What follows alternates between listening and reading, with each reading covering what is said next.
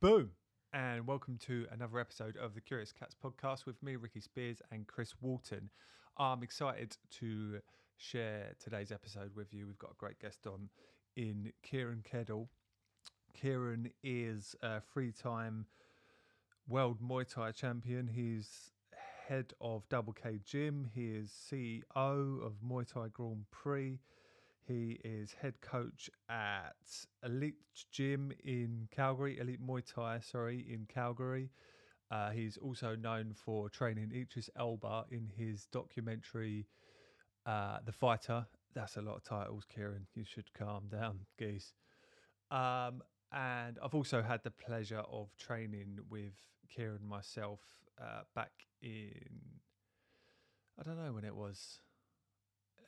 Back when he used to work at a gym called Semtex down near us in Kent. So had the pleasure of being trained by Kieran. He's a great guy.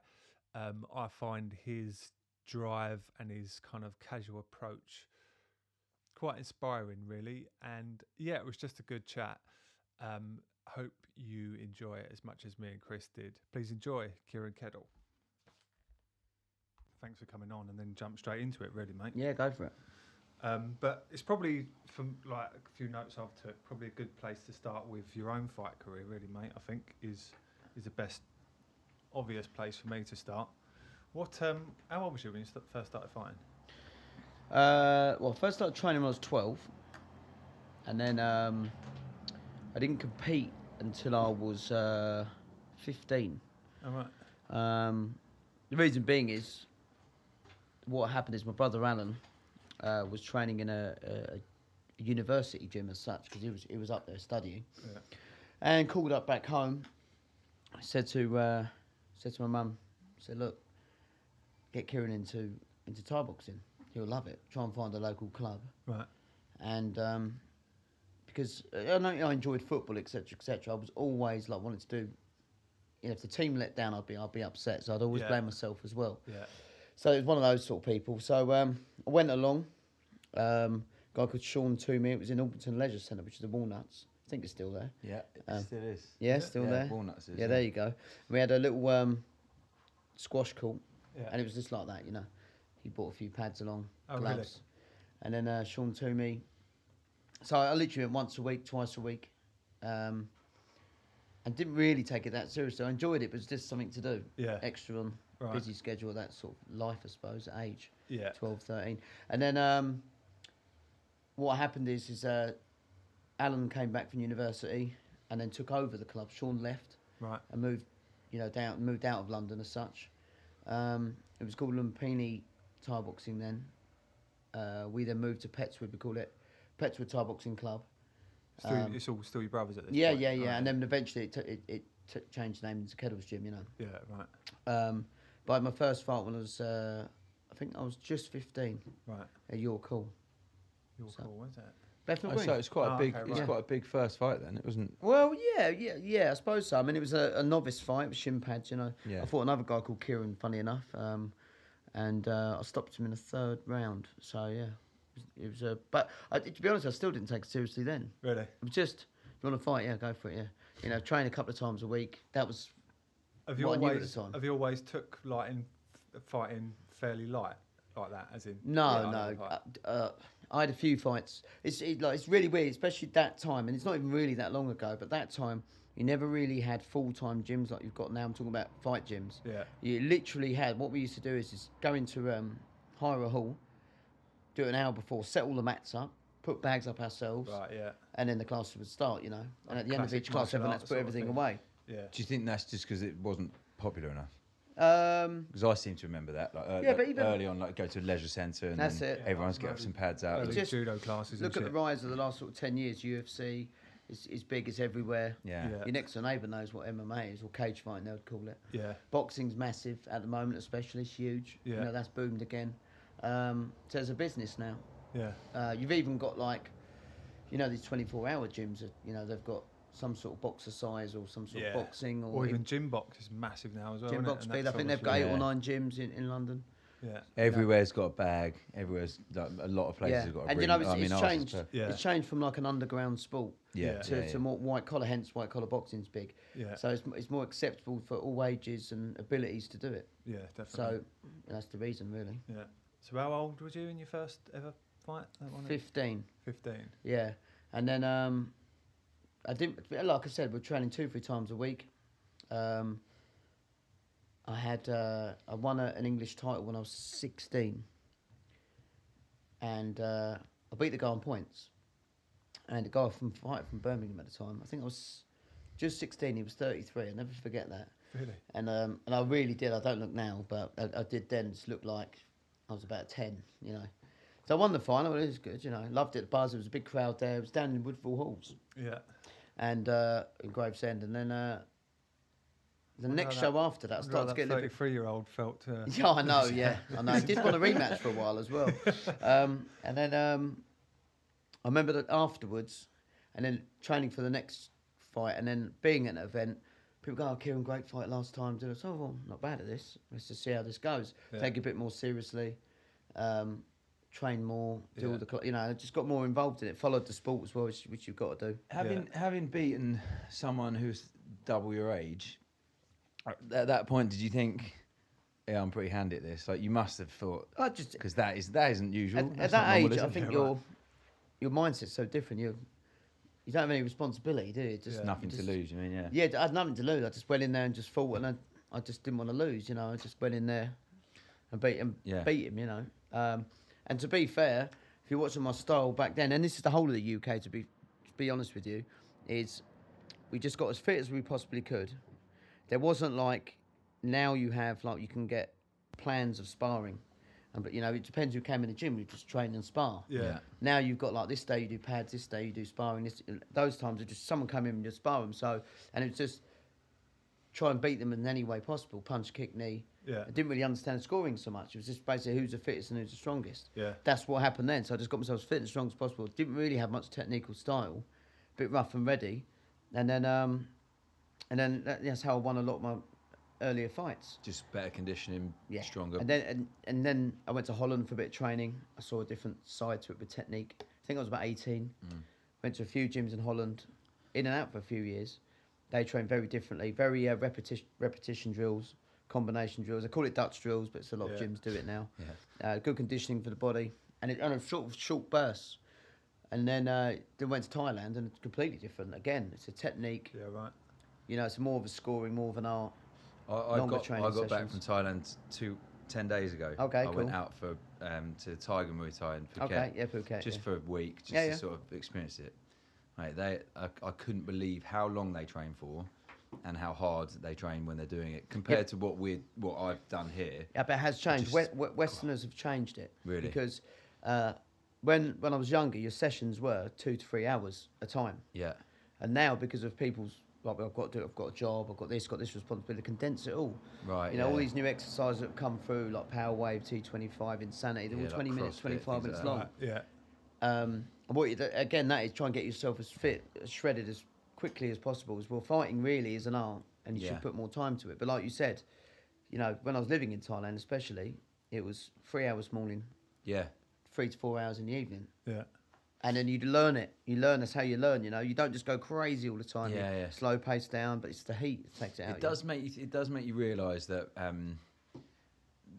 you've got a lot more in the tank. You know, sometimes when I'm training here and I do like half hour on the pads or just pad work with Mike, and I think I'm gassing like quite quick. But then when you haven't got a choice and everyone's doing it and that's just the norm, then you're like, oh, it's not. Yeah, of course I've got more in the tank. Yeah. Like, but the heat was, I mean, that drained me so quick. When I first went over, I was going over for sort of 4 to 5 weeks training for a fight. Or the first time I went to Thailand I actually won it I took a fight on 4 days' notice against a Thai. I think it was 19. Just take it. And the promoter said, listen, I'll give you a flight to Thailand if you take the fight. Didn't think about money then, it's just whatever, you know. Yeah. Blinding. Yeah. Flight to Thailand, you know. So I went, you know, I had this fight as a Thai. I lost on points to him. he was just superior in the clinch, you know, and he knew the scoring more. I was saying about, I used to try and tear their head off, and then I realised there's more to it after that when you get someone who's just skillful. Yeah. And the footwork and everything. So when I went to Thailand after that, that's the first time, and I went for 3 weeks, and then eventually started doing camps over there 4 to 6 weeks. Then mid-20s, early 20s, started living there. Yeah. For longer periods. So. Yeah. Was there a lot of locals there this time training, or is it a lot more tourists? I think that the camp that I went to is a bit more sort of westernised. So you went to Tiger, yeah? Yeah. So Tiger is one of the first gyms in Thailand that is very commercial. Yeah. And I think Thais especially saw it as very popular, like we just talked about with MMA being big, people going over for training camps, a lot more people body conscious than ever before, you know. Yeah. And going to Thailand, and they realise it's not just for fighters. Yeah. You know, I noticed that when I was the there. gym I used to go to, Castle Rich, if you came in and you just turned up just for a bit of fitness, they're like, they wouldn't really train you properly. Yeah. If you're fighting, they're on you to focus. Then there was another market. They realised, hold on a second, we can make extra money from this. Yeah. I think Phuket has 51 Thai gyms. Is there really? 51 Muay Thai gyms. Well, the Chalong where I was staying, Yes, it's just a street of Thai gyms, juice bars. There's no bar. You can't go out. No one goes out there. You got AKA. You got Tiger. Spartan. Yeah, there's loads. Unit 50. Yeah, there's it's loads. like I said. It's the last sort of 5 to 10 years. They've seen there's a market to fighters gyms. That's great, but they're not really big money. Now it's people like the everyday person going over there to train. They're doing fat loss transformations, like retreats. That It's never like happened. a fitness retreat. When I first went there, you'd never have heard of that. No. Never have heard of it. I think it's maybe an American influx as well over there. Yeah. And like social media, that is so much. Yeah.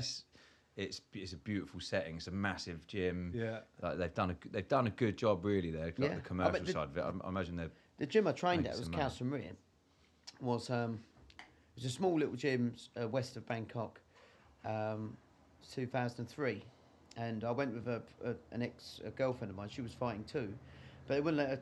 She was the first lady to train there, and they're all a bit funny about. No, I don't want to. Right. You know, I don't want to hold pads first. So we found a trainer for her, and she wasn't allowed in the ring either. Wow. Now, so no, that's against When was everything. this 2004? 2003. This was. Wow.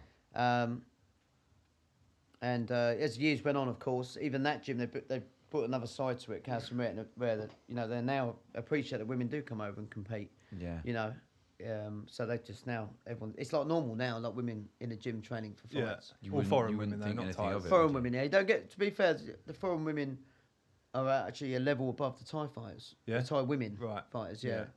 Because But there is still Thai women. Yeah, training and there is fighting still. out there. Yeah, there's been some good ones. Don't get me wrong. It's just because their culture is especially with females is very different to what ours is. You know, it's accepted. You know, women train and do all sports. Yeah.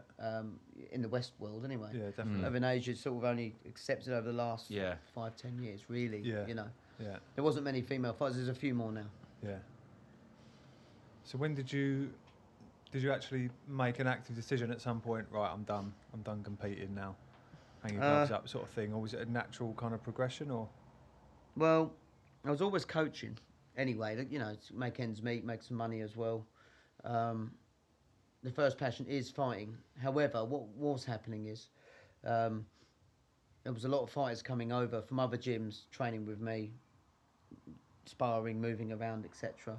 The name grew of Keddle's Gym grew at the time. Yeah.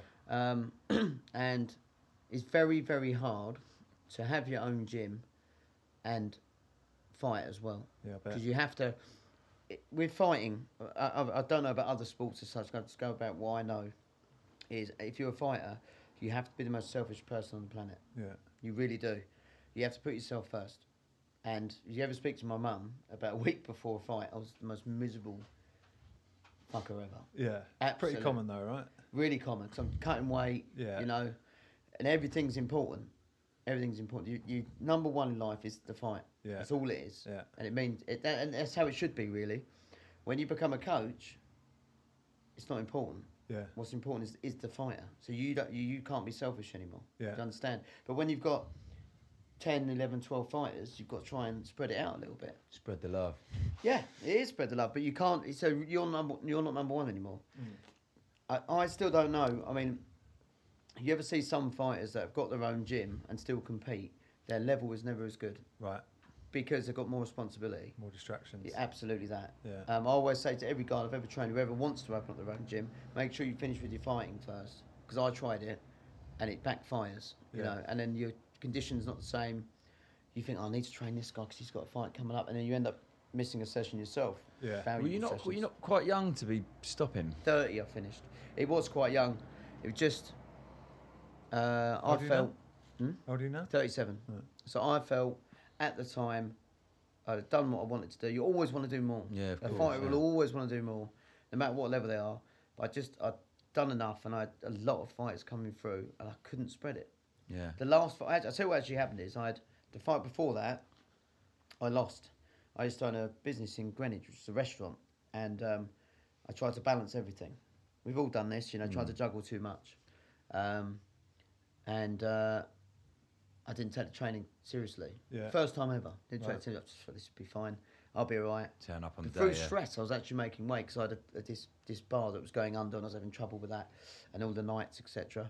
And I made the weight, not even through dieting, just through stress. It's easy. Right. I can do this. Training 3 times a week, but you're training against a guy that's training twice a day, for 6 days a week for 8 weeks. Yeah. I just felt better than him. Anyway, so I lost, fair and square.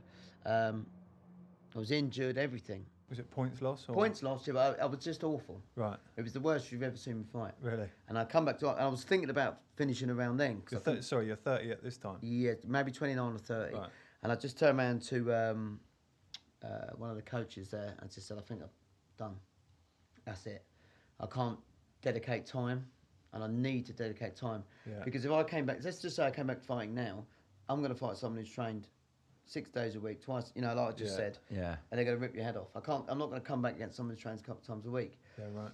So I had to think about it when I can't go out on a loss. I can't go out, or I can't go out on a performance like that. Let's put it that way. Yeah.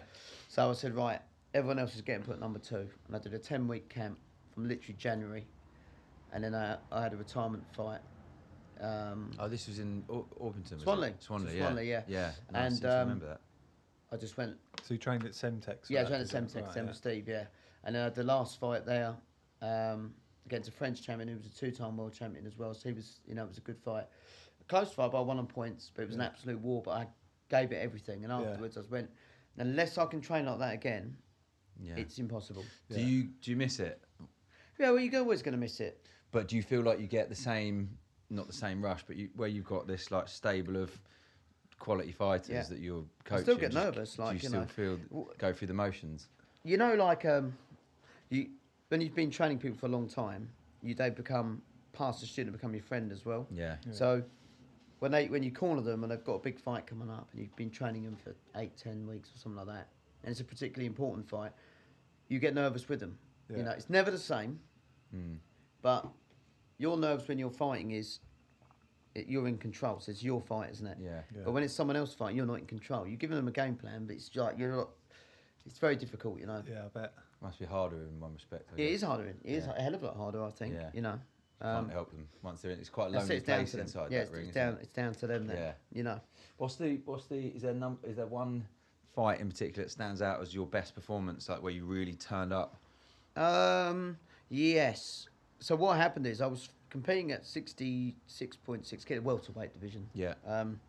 In Thai boxing, and I had a little dabble so I was making the weight pretty easy. You dropped weight, didn't you? Yeah, and I dropped weight to 63.5. I looked horrendous. My eyes were about that huge. I looked like an ant head. Anyway, but I was actually, to be fair, I had about 5 or 6 fights at this weight. Well, when I was in Thailand, you can just drop the weight easier and look after yourself, maintain, sleep at the right time, eat properly, So I had about 5 or 6 fights. I was undefeated at that weight as well. And I thought,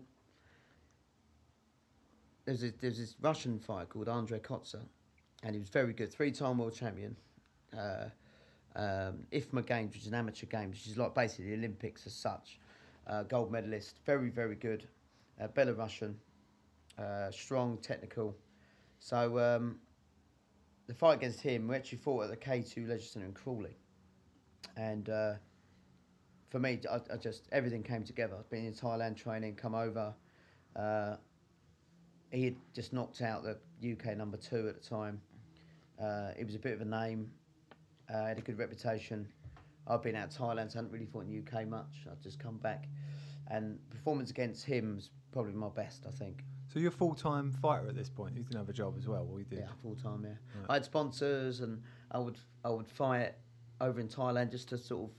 Everything's relevant, you know. Yeah. The training's pretty cheap, so and I'm not one to have. I never have been, and never will be. One to be flash with cars or jewellery or clothes, whatever. Yeah. So I wanted to fight and have as many fights as possible.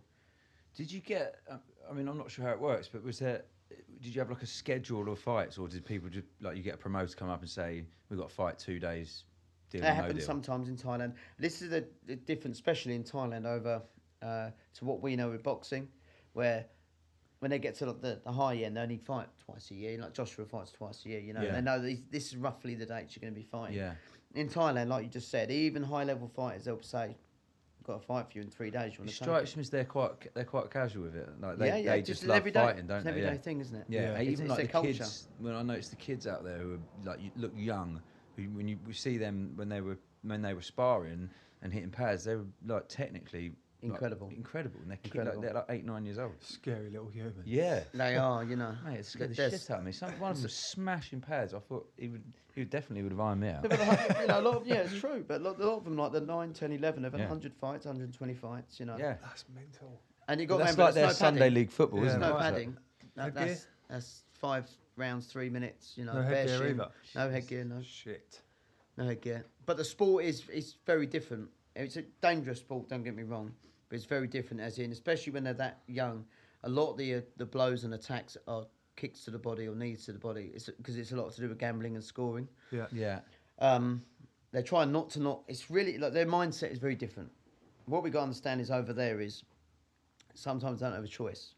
That is what they've got to Yeah. do. But if you fight often and regularly, you make more money for the family. yeah. In the UK, it's these big build up. Do you know what I mean? I fight 3 times a year.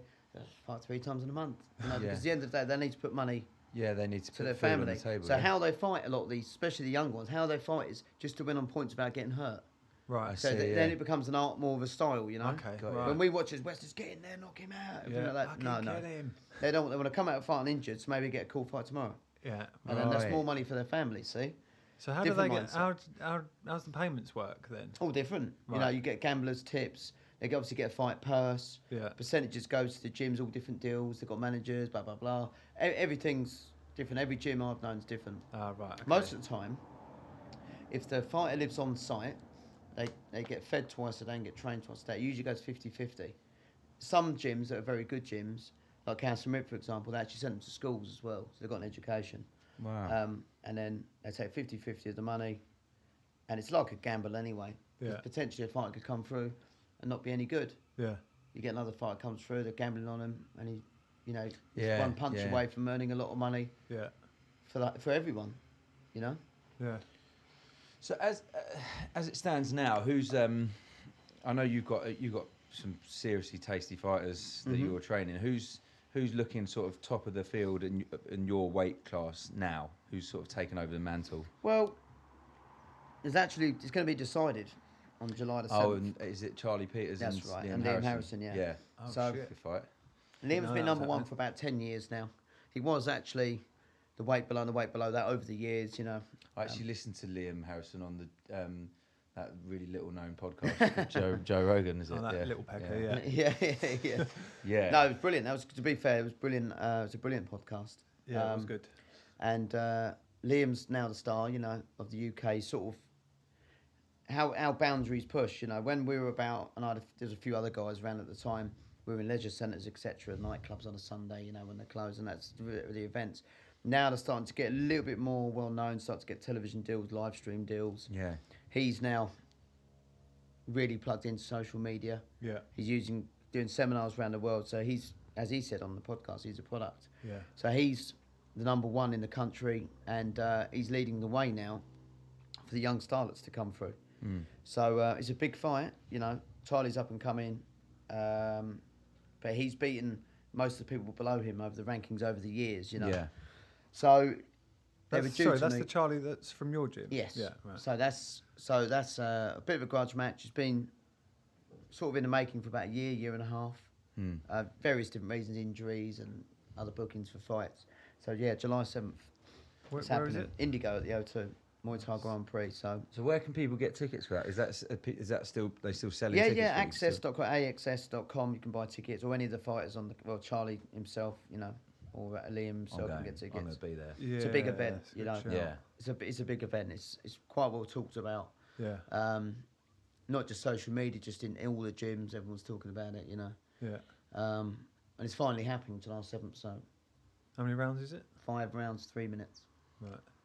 Is So- that standard now? Standard, yeah. Right. Okay. Standard. enough. You do get, It's enough. yeah, no, you that even like I said, even Thailand's changed. That's the traditional 5 rounds, 3 minutes. But Yeah. now you are getting tournaments where they're doing 3 rounds of 3 minutes. Right.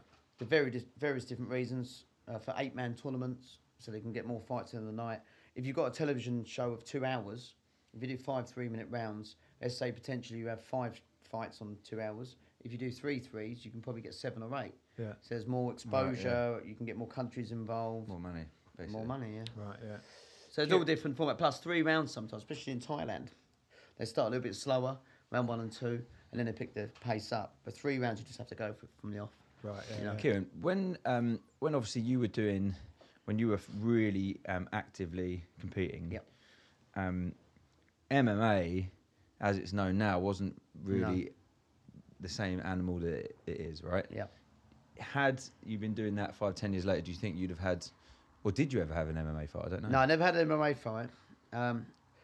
But a small story, which is quite funny, is I was about 27. I thought, have a little go, have a little go. Because I was contemplating what to do with my fight career. I was back in England at that time, going to Thailand every now and then, but not as the career there had finished, Right. Yeah. what to do. So I spoke to this guy called Rob, and he said, "Oh, right, I'll set you up this Brazilian dude called Leo Nagel. You'll love him. He appreciates Thai boxing."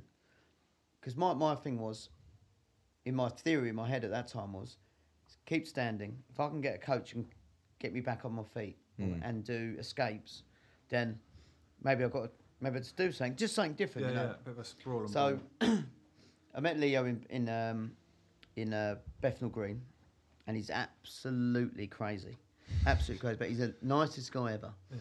I don't know half what he says. Every other word I don't know what he's saying, but still.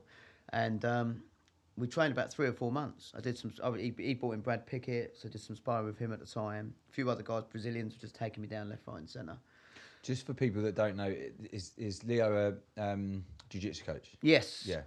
A Brazilian. BJJ. Yeah. Big dude as well. 95 kilos or something like that. And he was really good. I enjoyed his way of teaching. It's very full on. It was all the escapes, keeping me standing. I really enjoyed it. Yeah. Still friends now, actually. He's floating about somewhere in different gyms. Yeah. And how he is. And so one day I was knocked on the door of Bethnal Green. No one there. A couple of people turned up for the class. No one there. I was like, what's happened here? Like, I tried to call him. The phone's completely dead.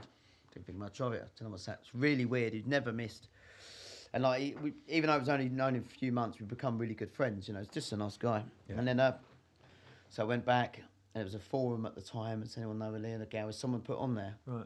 And he'd been deported. So something to do with paperwork or something like that. And then I did try a couple of other gyms. It's a good excuse to not be Yeah. there, to be fair. Yeah. I did try a couple of other gyms, but it just didn't work out. I didn't feel the same connection. That bond, Right. yeah.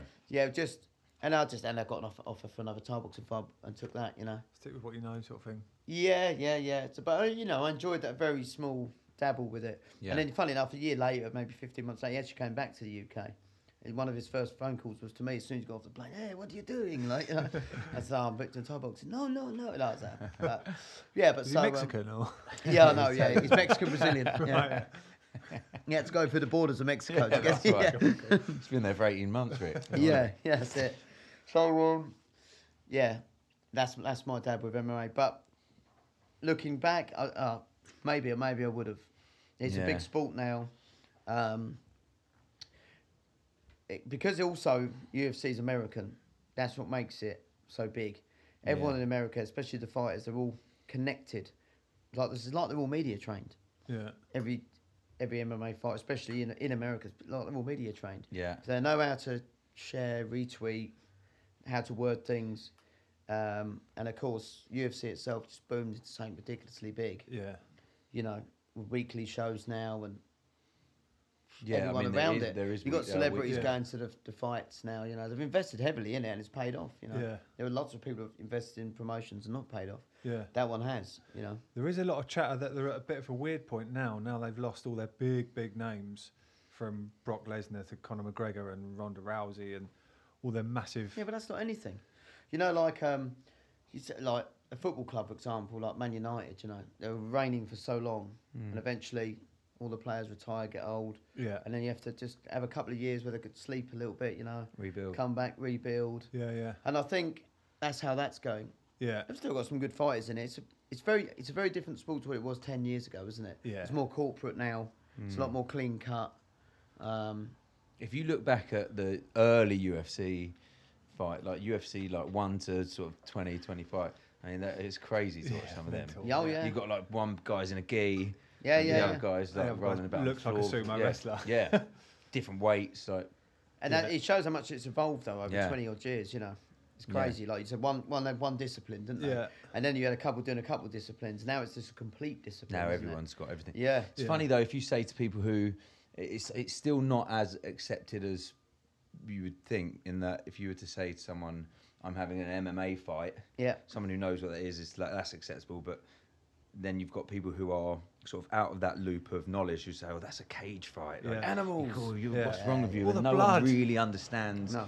unless they understand. That, I've said about from the day one, discipline and it's actually the safest sport. oh, really? Yeah, I mean, 100%. If you look at boxing, MMA. MMA is the safest sport of the lot. It's an actual fact. I'll tell you why. You might, and a lot of people don't realise that. I'll tell you why. In boxing, your training is where you do a lot of damage and injuries. Right. So in boxing, Sparring. you're sparring. Yeah, you concentrate on two things: the body and the head. So your impact is there. You just concentrate on that. That's what you're doing in boxing. And then you drain the weight, and then you make, and then you fight it. And obviously, you're just getting your head punched off. Now, if you get knocked down in boxing, you get an 8 count. You get back up again. Yeah. And then you fight. MMA, you get knocked down, boom, they get on top of you, boom, it's over. It's finished. You don't get another chance. yeah, And then the training side of MMA is you have to do everything, don't you? You can't just box spar. So you might box spar once a week. And then you might have to do wrestling. So you actually avoid less shots to the body and head. Just going into boxing then, most boxers, not all, have got a big amateur career. So they've been boxing from kids, taking all these headshots and bush shots. So it's a hell of a lot harder sport in terms of the body and a hell of a lot more dangerous, in my opinion. Yeah. would I be, I'm not sure if this is true or not, about whether I've heard this and then just subsequently believed it, which I do a lot. And that is that where the gloves are quite a bit bigger in a boxing fight, and you're being repeatedly hit to the head, that's quite a lot of lower impact but more regular shots. Whereas if you get hit in the jaw with an MMA glove, quite often you go to bed. Yeah, they go sleep, they're out. Yeah, that's it. So yeah. it's not like you're taking a constant battering. So I presume that would make a big difference over like the course of a career. Yeah, absolutely. Yeah. A lot of the, especially boxers from sort of 10 plus years ago, they didn't really have... A lot of boxers now are world champions by the time they've had 20, 25 fights. I'm not saying they haven't had amateur careers, etc. But back those days when you're like, let's do an example, like Duran, Hagler, all of that, they had 50, 60, 70 fights and they were fighting 5-6 times a year, 15 rounds. The gloves were nowhere near like they are now. And the training was so different.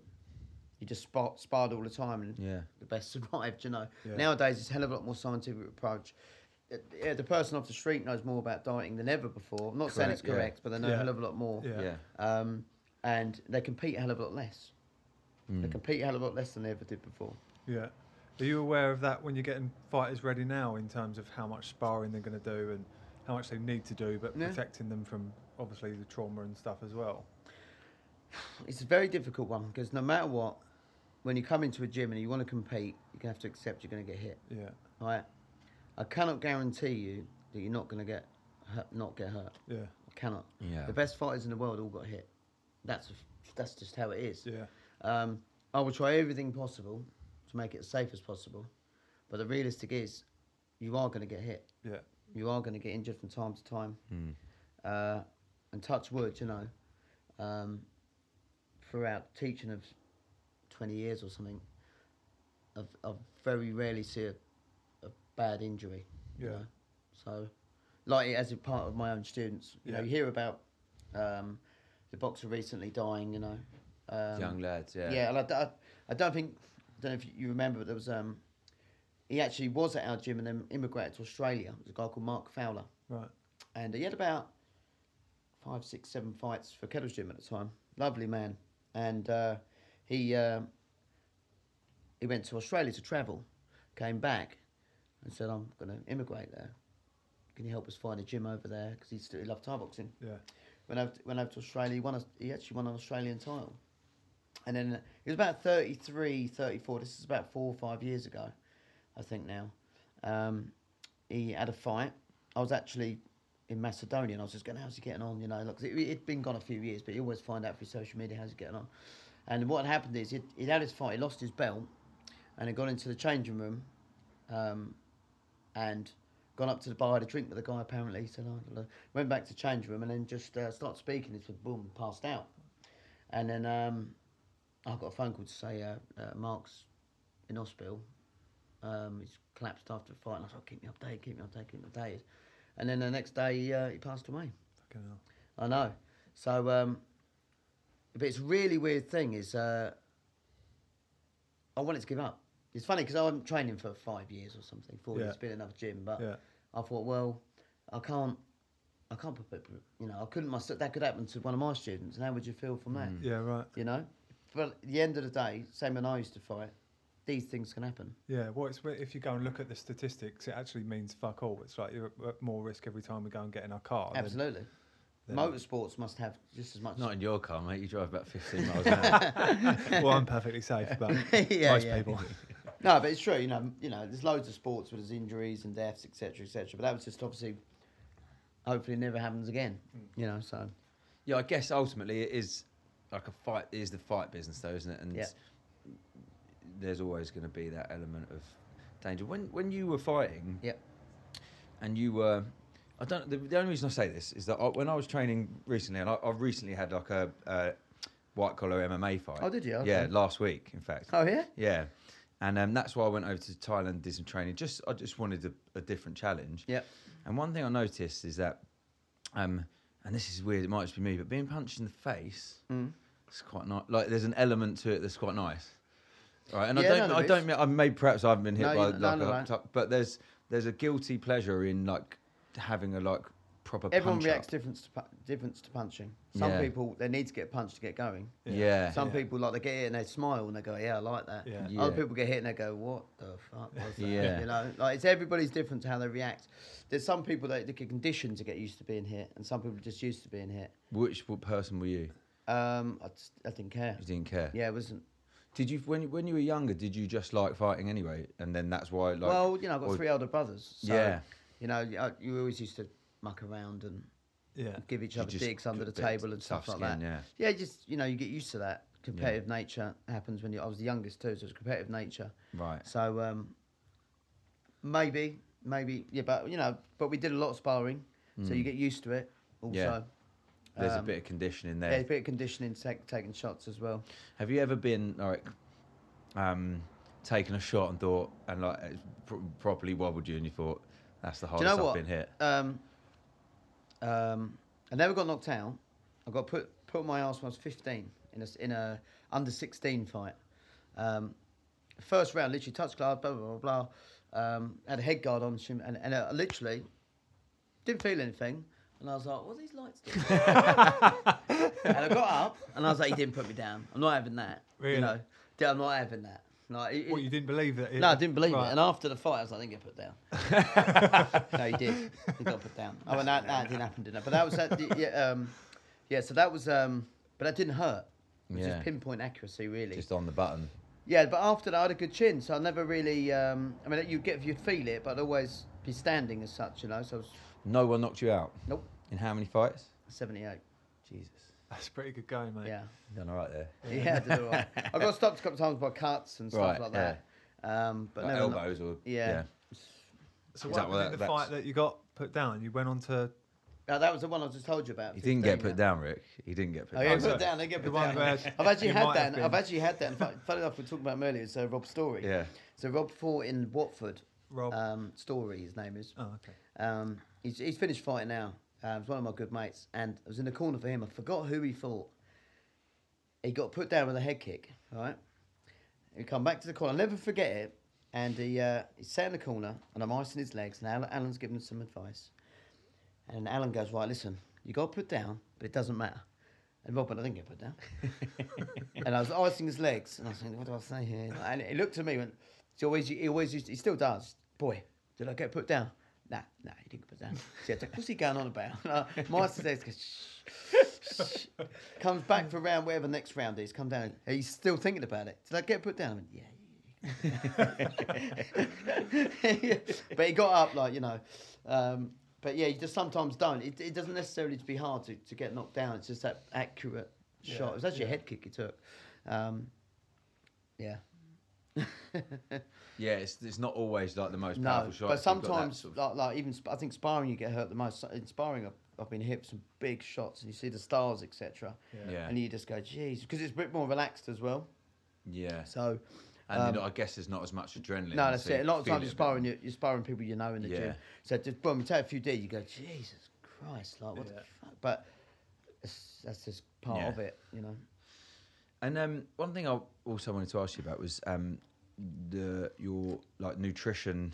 This is a bit more of a like sort of intrigue from my point of view with what we do here. Is nutrition, as you mentioned earlier, seems to have come on such a long way now. Every man, his dog, knows how to eat well. I think everyone knows how to eat well. But when you were, preparing for your fights and making weight, were you following a nutrition plan, or were you just going old school? And I was actually just talking to it about it quite a lot over the last year. It's gone crazy. Yeah, it's gone crazy. Like. Now you're getting food preps.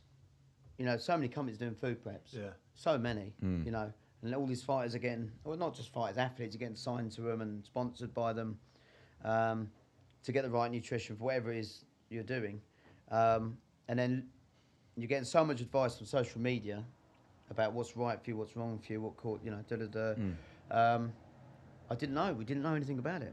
We just literally, it's the weight you got to make. Oh, I better train in a sweatsuit for 2 weeks before the fight. Don't eat much. Yeah. Don't eat much bread. Eat the crust though, because they're good for you. That's what you got told. Like you didn't know. It's so true. Like, and then like 2 days before the fight, I don't eat anything. Just get your sweats up on. Ask Michael Showers about it. He's just mentioned it. That's why one of the reasons I brought it up. Ask Michael Showers about it. Is Michael Showers used to sleep in a sweatsuit the night before weighing. Really? So then he'd get up, be sweating, complete sweat. Yeah, made the weight. How dangerous is that? But we didn't know. Yeah. We were in saunas, like I was training in sweattops for weeks before a fight.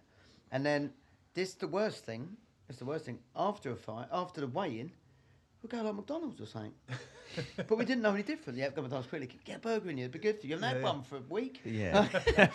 Really different. I've eaten for 3 days. Yeah, but it's your mindset. You just didn't know. Yeah. You just make the weight. Yeah. However, another thing as well about those times is you never used to, I never used to blow up much between fight camps. Right, yeah. I used to be like between sort of 4 and 6 kilos above fight weight. Right. Now, because of this is the bad side to it, of nutrition nowadays, is people blow up. It's where MMA also has got big say in it, because MMA's weight divisions are 77 kilos welterweight and middleweight's 84 is huge. Some people are really cutting down into these weights. Yeah. Now I know people who lose 15, 20 kilos. So it doesn't become a fight camp, it becomes a fat camp. Yeah. Yeah. They're eating well to get down to that weight, and then afterwards they're just blowing up to huge. Yeah. But I was always between 4 and 6 kilos. And if I ever felt a bit heavy, I'd make sure I get down for that. Did you ever not make weight? Once. Probably one of the biggest regrets. Really? Yeah, it was a mistake. It's a mistake. I never, ever... My thing is never blame other people. Take it on yourself. So it's my fault. I got told about a weigh-in. So we flew to Italy. It was going to be for a world title in Italy. And I got there. Big promotion too. I got there and I was 1.8 kilos over the fight weight. I just thought it was provisional weigh-in.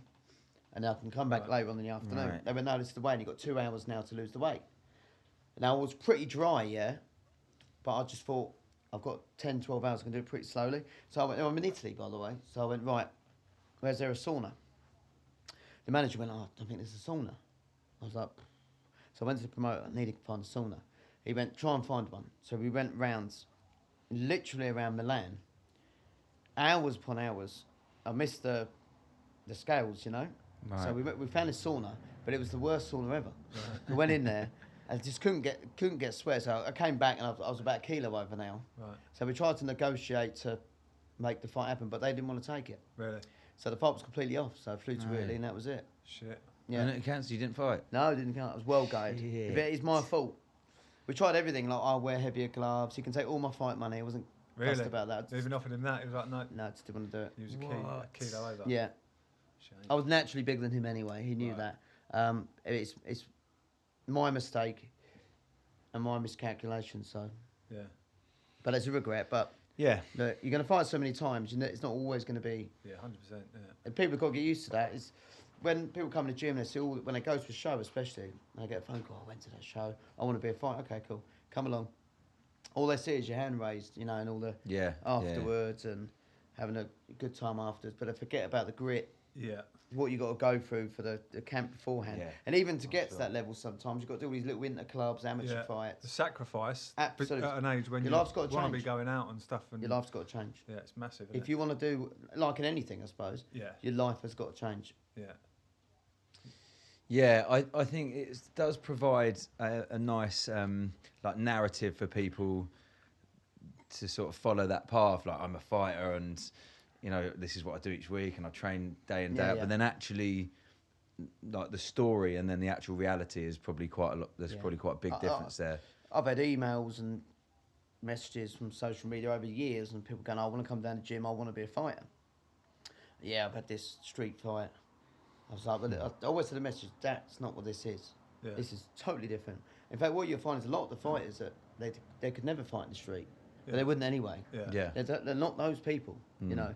And they come in here and it's whether I definitely can fight. Oh, you need to put the training in. And they're, no, I want to come in, I want to do sparring. Okay, come in for sparring. So they come in for sparring, and they literally get jabbed to the head, and the whole demeanour changed. Like we just talked about, it's like, yeah. What is that? Yeah. You know, and all of a sudden, well, maybe, you know, and you don't see him again anyway. Yeah. So. Yeah. But this is how it is now. Yeah. Have you ever had a time where someone's walked into the gym, just one of these people, and they've walked in and then they've started training, you thought they've got what it takes? Like, do you? I mean, you've been doing this for a long time now. Do you see people and you can just tell straight away whether they've got it? Yeah. You know what? Quite a lot you see it. Right. I mean, obviously, over time, you're going to really tell. But you see some people just got natural talent, you know. But for me, it's all good having the skills, etc., but you just need that bit more, which is you need to be training all the time. Yeah. You know, like you said a bit earlier, you don't go out. I actually even had a thing once, because we were taking 2 lads to Holland in January once. They were fighting like January 15th or something. And I messaged them on Christmas Day and said, well, you've got to be running. Right. Well, the gym's closed. Oh, I'll be there Boxing Day, but I want to see you running. Yeah, I've been running. I went, do a video. And people were sending me messages. Well, that's a bit harsh. It's Christmas Day. And I'm saying, well, believe me, you need to train on these days. Yeah. You know. Your opponent will. Yeah, but that sometimes crushes people. Well, you know, it's my nan's birthday. And I understand that. Don't get me wrong. I do understand that. Cool story. Yeah. I know, but it's but I've had it all myself. I've missed birthdays. I've missed holidays. I've missed this and that. If you want to achieve in this, you have to miss. You know, that's the difference. So you can tell from the first lesson if they're going to be good or not. It's not until you find about their character whether they can do and be willing to put that time in. Sacrifice, isn't it? It is. Yeah. You have to want it. It's not. I'd imagine it's not like your coach can talk you into making these sacrifices. No. If you want it, I guess you'll just do it. Yeah. Right? I think where you're just alone in a ring at the end of it as well. Like, it's not like playing, like you mentioned earlier, like a team sport. You can sort of hide, or you can slip out of focus, and you can make a mistake and it not affect you. But if you, it's such a mental game as well. Like, fighting that when you turn up, if you've done everything that it takes, I'm sure you're there, and it adds a level to your performance. You're like, I've done everything. Yeah. Well, I couldn't have done more, so I bring my best. Whereas if you've not trained, I bet you in the back of your mind there's probably a little I mean, creeping down. It's a real tough sport. You know, I've seen a lot of fighters over the years, and from other gyms. They've got dreams, you know, and you know, follow your dreams, etc. But for every Conor McGregor that's made life-changing money, you know, to be honest with you, there's probably 50 million people behind him, but just as good as Conor McGregor in some ways of fighting, but just never going to get that chance. Yeah, it's such a gamble. The fighting's such a gamble. You can be one punch away from earning a lot of money. One punch away from getting knocked out yourself, and your career's not over, but it takes a big back step, you know. Yeah, particularly in MMA now as well. Yeah, UFC's crazy. Like, you know, they don't take many fighters that've got losses on their record. Not many. Yeah. And then once you're in UFC, a lot of people think they've made it. I'm in UFC and I've made it. It's not at all. Yeah. You're actually just beginning. Yeah, right. And now you have to really win, and they try and get you to get the knockout or submission of the night, fight of the night to get more money. Yeah. And then it goes on and on. Boxing's the same, you know. It strikes me that a very small percentage of people in any of these combat sports actually earns a lot of money. Yeah, well, you know, can afford to buy a house or mortgage or get a car. There's hardly any, like. Yeah. It's even guys I feel in a bit UFC skeptical of it, you know. I feel a bit. It's really it's so hard to, you know. Every fighter that does well should be paid good money. There's no denying it. It's just not. I've seen some people super talents, just never quite got there. Just a bit unlucky sometimes. Yeah. I bet. And you know, and I've heard some fighters. How comes he got an opportunity? Sometimes it's not what you know, it's who you know, isn't it? Sometimes they got a good promoter. Sometimes they got the fight at the right time. So much to it. Yeah. And more than just training and actually fighting, you know. But it's like gambling. You've got to be in it to win it, though, haven't you? Yeah. I think it looks as though that is getting better, though. Yeah, absolutely. But because there's more money to share around now. Well, the boom of social media. Yeah. And, you know, Mayweather, for example, and McGregor, they're tuned right into social media. They've probably got people doing it for them, don't get me wrong. Yeah. They're tuned in. Every day they're updating, they're staying turn up, current. don't they? Yeah. They're doing bits and bobs here and everywhere. Now people are starting to follow suit and go off on their own little paths. And I think if a sponsor, for example, comes in and see they've got 100,000 followers, you've got more chance of, you know, getting a little bit of sponsorship from them. Yeah. You Just know? hold up an energy drink. Yeah, something like that. Yeah. You know. So, yeah. No, it's getting there. You know, you get Bellator as well. They pay, from all accounts, pretty decent money. Yeah, they're doing well. Glory kickboxing as well is another one. Is that something you encourage your fighters to do then? Is to start like being active on social and like turning up? And stay current, be active, keep yourself fit as possible year round. Yeah. Because sometimes you get a phone call, do you want to fight on the weekend? Yeah. Yeah. You know, we had this with Luke Whelan, who's from my gym. I had a phone call. He's always wanted to fight in Japan. He's always wanted to fight in the K1. And about 2 weeks, I had a phone call. Just, have you got a 70-kilo fight to fight in Japan? Called him up and said, Luke, do you want to do it? He went, yeah, I'll do it. And he was training. He just fought a fight about a month before. He had an injury on his foot, but he was still training, keeping himself loose, you know. Got the phone call and we took it. He fought in an 8-man tournament. He lost on points, actually. But he's delighted. He fought in front of 15,000 people in Japan. Big always dream wanted of his. to go. Yeah. You know, so, and then they loved him like over there. So hopefully you'll get another call for it. But these are the things that people remember. You know? Got to keep opening those doors. You have. Yeah. Got to keep knocking. How did the I wanted to talk about the Idris Elba thing as well. How did that come about? How did you get into that? So, Warren Brown, who was in the program Luther with Idris Elba, was his sidekick in it. Okay, I've forgotten what his name was in the program. Idris had just done a season of called Idris No Limits. Right. It was on Discovery Channel, and I don't know like if you remember. Racing things. Yeah, motor racing, got on a plane, and you know did all these sort of things. It was quite successful. So Discovery turned around and said, "Let's do something similar or some adrenaline buzz. What would you like to do?" He said, "I'd like to have a fight," and they went like, "Come on now, like, let's calm down a bit. yeah, What do you want to do? Come on now." So, but he used to train kickboxing. Skydive or something. Yeah. But he used to train kickboxing before. And at a gym, 20 years before he became an actor as such. Yeah. And he used to keep himself fit. And then when Warren was on a set with him doing loofah, Warren would hold pads for him. Right. The subject come up. He said, I want to have a fight. So Warren went, are you sure? Like, you're becoming a big star now in the UK. You've got these films and that coming up. No, I want to do it. I think I can do it. I think I've got the time to do it. So Warren called me up and said, look, there's a possibility you could coach Idris to do a fight. And I was like, nah, really? He wants to fight? Yeah. At the time, he was going to start training in November and he was going to fight in March in Thailand. Right. So,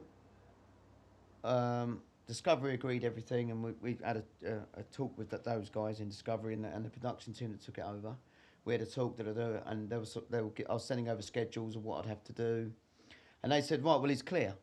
He's actually got nothing until March. Does the odd DJ thing here and there, but he's got no films until March or April. Right. So we try and get him in a fight beforehand. And they were like, right, what the plan is that you train him for 3 months. And I was like, 3 months? Yeah. And then he's going to fight in Thailand. Oh, are you serious? So then I basically went onto YouTube, copy and pasted loads of these Thai fights with elbows being thrown and stuff, sent it back, and they went, yeah, maybe not a Thai fight, we'll take the elbows out. Let's just say kickboxing. I said, fine. I said, but there's not many Thais that are 90 odd kilos. It's going to look silly. Yeah. It's going to be like 5'1", and Idris is 6'3". Yeah. So we had all these sort of discussions, Anyway, so we started training because we had to. We started training, and he had like, he said he's got a bit of a bad back, had it from previous. So we did a few weeks training. He came in, did sessions at Double K. The idea is still to fight in March at this point. Yeah, right? but that was still in discussion. Right. What was going to happen. He then got injured, so his back basically flared up, and he went to the doctors, surgeons, and they said, you're going to have back surgery. Right. It's from an old injury. Oh, he had an op, didn't he? Yeah, had like a minor op. I remember it. Yeah, the original plan was he was going to fight. So they said it's off. The show's off completely off. I went, okay. These things happen. Then he said a lot of this didn't get filmed. Right. A lot of this did get filmed, but it wasn't on the program. Sorry. Okay. About 8 weeks later, they kept updating me every week. Listen, it might still happen. Idris wants to still do it, and I said, there's no chance he's going to come back with back injury and fight in March. It just called me up with Warren and said, give me the all clear. I can get back training, but I need extra time. So Discovery went, well, it's impossible. You've got South Africa, you've got Dark Tower. Then you've got Finding Dory or something. We had to fly off. Then you had Star Trek. And then something else. I can't remember what something else he was doing. So they agreed for me to fly out. So I flew out to these countries and was basically on hand. Oh, Australia. Right. That was it. It was Thor. It was Heimdall in Thor, wasn't it? Oh, okay. So I went to Australia. So I flew out to all these countries and trained him up. I bet that was rubbish for you. But the good thing is... So he's working on the same film the whole time, or no, different projects? Films. Different films. But see, here's where years of networking comes in. So South Africa, I was like, well, I know Jim down there. Yeah. So we had Francois Bofo, who was a famous boxer. He was pretty hardcore, that Yeah. So I knew his coach and that. So I said, make sure he goes to this gym. This is the best gym in the area. So while I wasn't there, if I couldn't get there, okay, etc., right, yeah. he'd be training, and I'd have my ear to the ground, and he'd call me out and make sure he's training. Cause I that knew was the older coach, wasn't it? Yeah, that's it. Yeah. Yeah, he was pretty savage. 10 fucking hard ones.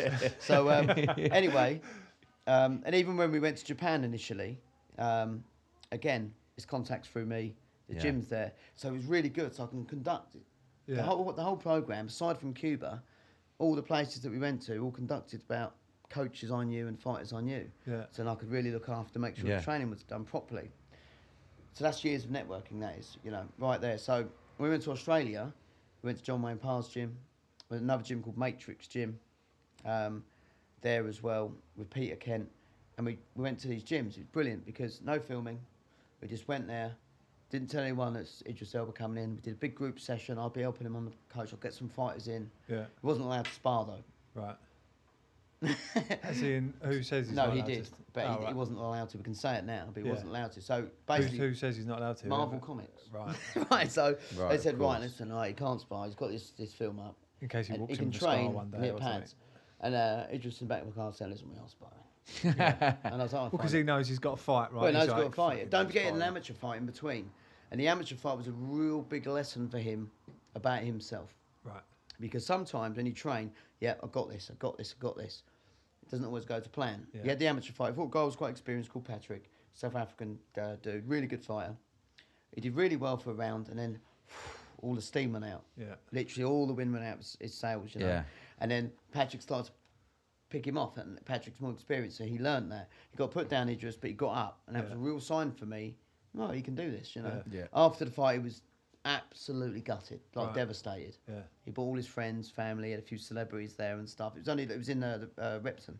So, and I said, well, listen, that's your lesson there. Now you know about yourself, that you can take a shot, you can get up, but now you need to dedicate this.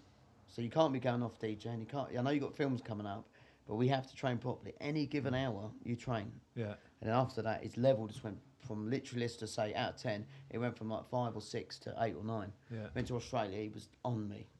Every day we were training, He was doing everything asked for, dieting properly. Yeah. And, you know, then it changed for him, you know. His mindset changed. Yeah. Yeah, nothing like being embarrassed in public. You know, Difficult, like, you yeah. know. Like, if you're a celebrity as such, or anything like he is, you know, like a movie star, there's a queue of people who want to beat him up. Yeah. They all want to be famous. This is how the world Yeah, is of course, now. So yeah. fickle, you know. And It's he's ridiculous. he's full of proper celeb. Oh, he's famous. You know, he was He's at the wedding, A-lister, wasn't he? yeah, He was at the wedding, just gone. You know. Yeah. Oh, was he? Yeah, he was there, Couldn't so- make- he was DJing, I think. I wouldn't be I think- surprised. I think he was, yeah, I wouldn't be after surprised. No, So- asked me, but I couldn't make it. Couldn't make it. But my point is, there was a queue of people that wanted to fight him. There's a lot of pressure on, you know. Yeah, right. A lot of pressure for him. He's used to Massively. it. Listen, he's a stage performer. Yeah. Yeah. You can like that, and he's ready to go. Fighting is very different because it's not like acting where it's controlled. This is it, you know. Yeah. That's the most nervous you've ever seen me as well. Really? Really? I was like, Warren was obviously involved in the coaching as well. He was an assistant with me, giving me loads of advice because Warren's the in between. Warren's done acting, and he used to be a world champion as well. Time Oh, on time. right. So he understands both fields. Okay. So I'm like, forget the film. He's training. He's got a fight coming up. Yeah. And Warren goes, well, hold on. He needs to do this film because obviously, but we need to find the balance. So Warren was the balance in between us, you know. Yeah. But me and Warren were just sweating with nerves, you know. Really? And because, you know, we become friends as well. Yeah, Yeah. of course. We become yeah. friends. You know, I went to his house in France. I stayed around his house in London as well. And you met his family, cousins, all of that. So and that naturally, you get a bond, like we just talked about earlier. Yeah. And when he went to the ring, but I don't know if you know about that fight was, we weren't allowed to tell anyone that Idris Elba was fighting Right. in York Hall. Various different reasons. One was obviously security purposes and paparazzi, all of that. So what I had to do is, they gave me and a guy called Paul Hennessy, they said, right, it's a free ticket event. You got to watch who you invite. So I invited loads of people from the gym. Paul Hennessy invited loads of people from the gym. And then Discovery did like, you know, they do like every quarter of a year, they do like a thing, everyone goes to a restaurant and, Yeah, like you a know. staff do. yeah, staff did. Did a staff did. Said, right, we're going to go watch York Hall, watch some fighting. Only a few people off Discovery knew. Right. But there was a couple of hundred people from Discovery Channel there. So they said, right, we're going to go York Hall, watch a fight. And then afterwards go for dinner and stuff. And they all come down from Manchester, the head office and stuff. And there was loads of people that sort of got wind that there was fights going on, but Yeah. free tickets. So we advertised it online. And it was sold out, like 1,600. It was sold out pretty quick. Yeah. And there was a couple of kickboxing fights beforehand. No, I'd organised. A couple of guys come over from Holland. And a couple of hundred people knew that Idris was fighting. But 1,000 people just thought that's bollocks. Yeah. There's no way he's going to be fighting. Yeah. I've heard his training. There's no chance he's going to be fighting. As the show went on, it started to half the people in the crowd Yeah. thought, hold on, he's fighting here. Yeah. And we weren't allowed to say anything. Oh, shit. We weren't allowed to. When Idris had to come around the back and stuff like that. So when he come out, I made me look at that. Yeah. I tell you, I've been out, I've commentated on stadiums, 25,000 for kickboxing. I don't know, fought in front of 4,000 or 5,000 max myself, right? This was only, say, 1,500, wherever it holds Bethnal Green. I've never in my life seen a crowd like it. Really? The most electric crowd, because it was surprised. They didn't know. So the commentator, Peter Lowe, he just went, blah, blah, blah, blah, blah, from Hackney, Idris Elba, and it was like, my God, the whole place went nuts. Well, because some of them they kind of had half an inkling. They went, and of course, people from my gym had known that I'd been away from the gym 6 months a year. So they're like, bastard, Idris, you fucking took my coach away, some of the fighters. But they also know the effort and time I've put into him for this. So there's a lot meant to me as well. I kid you not, just the whole crowd just went crazy. It was Madonna was there and Nigel Benn was there and all of these people there. They were going crazy. And then when he got in the ring, it was pretty cool for me. He had all double K on and stuff. It was a real honour, Yeah, and then, and it's another thing that was quite funny. My missus was there, brought her friend, so it's a lot of pressure on everybody, dripping with sweat. It's ridiculous, right? And then he took his top off, and there's all the girls going, woo! And the crowd's like, fucking hell. I looked at one, bastard. So he took his top off, and then like, it was just this little silence, Right, he's fighting now. This is fucking real. Like, looking at Warren going, Jesus. And I was thinking, the guy he fought, we actually had discussions for a few months. I didn't want him to fight that guy. Right. And this is hand on heart. That was in the documentary, I think, wasn't it? Yeah, I didn't want him to fight him. Concerns. And we had discussions because he had 10 fights. 6 wins, 4 losses. Yeah. His wins all by first round knockout. And his 4 losses it's really weird. It's like he didn't have much heart. It was like, if he didn't knock you out, he'd go crazy, he'd give up. Right. So he says to just the whole time, you have to weather this storm. You're going to have to, he's going to go nuts. He's going to go crazy. He's 10 years younger than you. Trains at a decent gym. Yeah. He's taking it seriously. He's got a good coach, all the bits. And I was going, no, I wouldn't put a fight with him with no fights in against someone who's had 10. Yeah. Like forgetting that he's a celeb. That was from the beginning. But Discovery was saying, well, you can't put him against another novice because it's not part of the programme. It's got to be against, it's like a no limits, Right. It's got to be virtually the impossible, and he beats it. And to be honest with you, and I'm not just saying it because he is a friend as well, Idris is an achiever in life. Yeah. He is an absolute, everything he does, he just, his production company's through the roof, Yeah. He's DJing, he's just going to gigs here, there and everywhere around the world. His movies have just gone crazy. He's just an achiever. Yeah. Everything he seems to do is gold. Yeah. So they were going, he can do this and do this. Me and Warren were like, whoa, because we're fighters. Warren was like, I don't know, what do you think? Discovery, like, oh, come on, he can do it, and do it. His producer was going, come on, he can do it. And I had a big sit down. I said, it's not happening. This fight is not happening. We're going to get someone else. And then, months before, 5 weeks before, in Australia, he started sparring properly, hard sparring, and just something like that clicked. And I called up Warren and said, listen, he can do this. He can do it. Nice. So I called up Warren, we did a little video thing, Warren was watching it as well, made a little discussion. I felt a bit bagged, it's all behind his back as well, Right. So he wasn't aware that you were saying... He just turned around and said, whoever you get for me, I'll fight. Okay, right. So that's belief, Yeah. So he wasn't aware that you was about to try and change the opponent? Yeah. Right. Yeah. So he can do it. He is now, yeah. He can do it. But as he got closer, a couple of days before, maybe he can't do it. Anyway, so, what was actually a shame about the actual documentary is how they've screened the last fight. I'd like them to show the whole fight. I don't know if you've seen it. Yeah. I'd like to show the whole fight because, it was near the end of the round, of the first round. It just got wobbled. Yeah. He got hit with the right hand and he stumbled back a bit. And I bet it woke him up, like we talked about, so you get hit and you react differently. Yeah. And he started whacking in low kicks. And then obviously he finished him with a knee and then a hook to the head. Yeah. And I feel maybe he could have got up. But I think he looked over at Idris and went, I'm going to get swarmed. Yeah. So that's how that fight went. But it was good. And the reaction, of course, afterwards when he won. The relief. Yeah, I bet. The relief. Did you go out afterwards? Yeah, of course.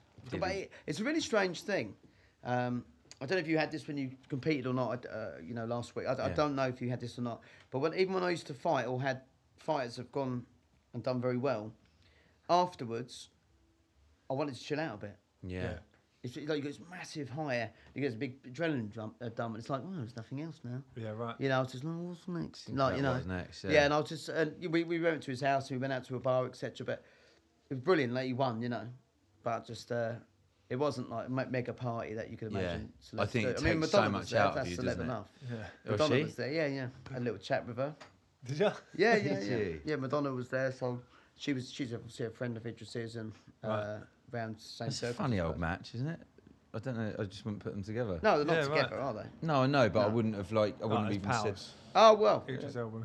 I just think in general celebrities and so it's like out of gym trades, you know. You know, it's how things go. Like, you know, I suppose in those circles they cross paths a lot. Yeah. Become friends, Yeah. Who knows? You He's know. pretty cool as well, isn't he? He is. Well, yeah, Double that's cool. it, Pretty isn't cool it? customer. Yeah. A DJ, a producer, an actor, you can get more cool, could you? Yeah, And a yeah, fighter. pretty much, yeah. Yeah, I know. Yeah, now he can Win fight. the fight. Jesus, you know what I mean? Fuck's sake, mate. Well, at I least know. Yeah, At least got he's the not voice. 6'3" as well. Yeah, Yeah. stop it. Got the voice. Stop this. Yeah. Got a rig. Yeah, too cool. Yeah. So,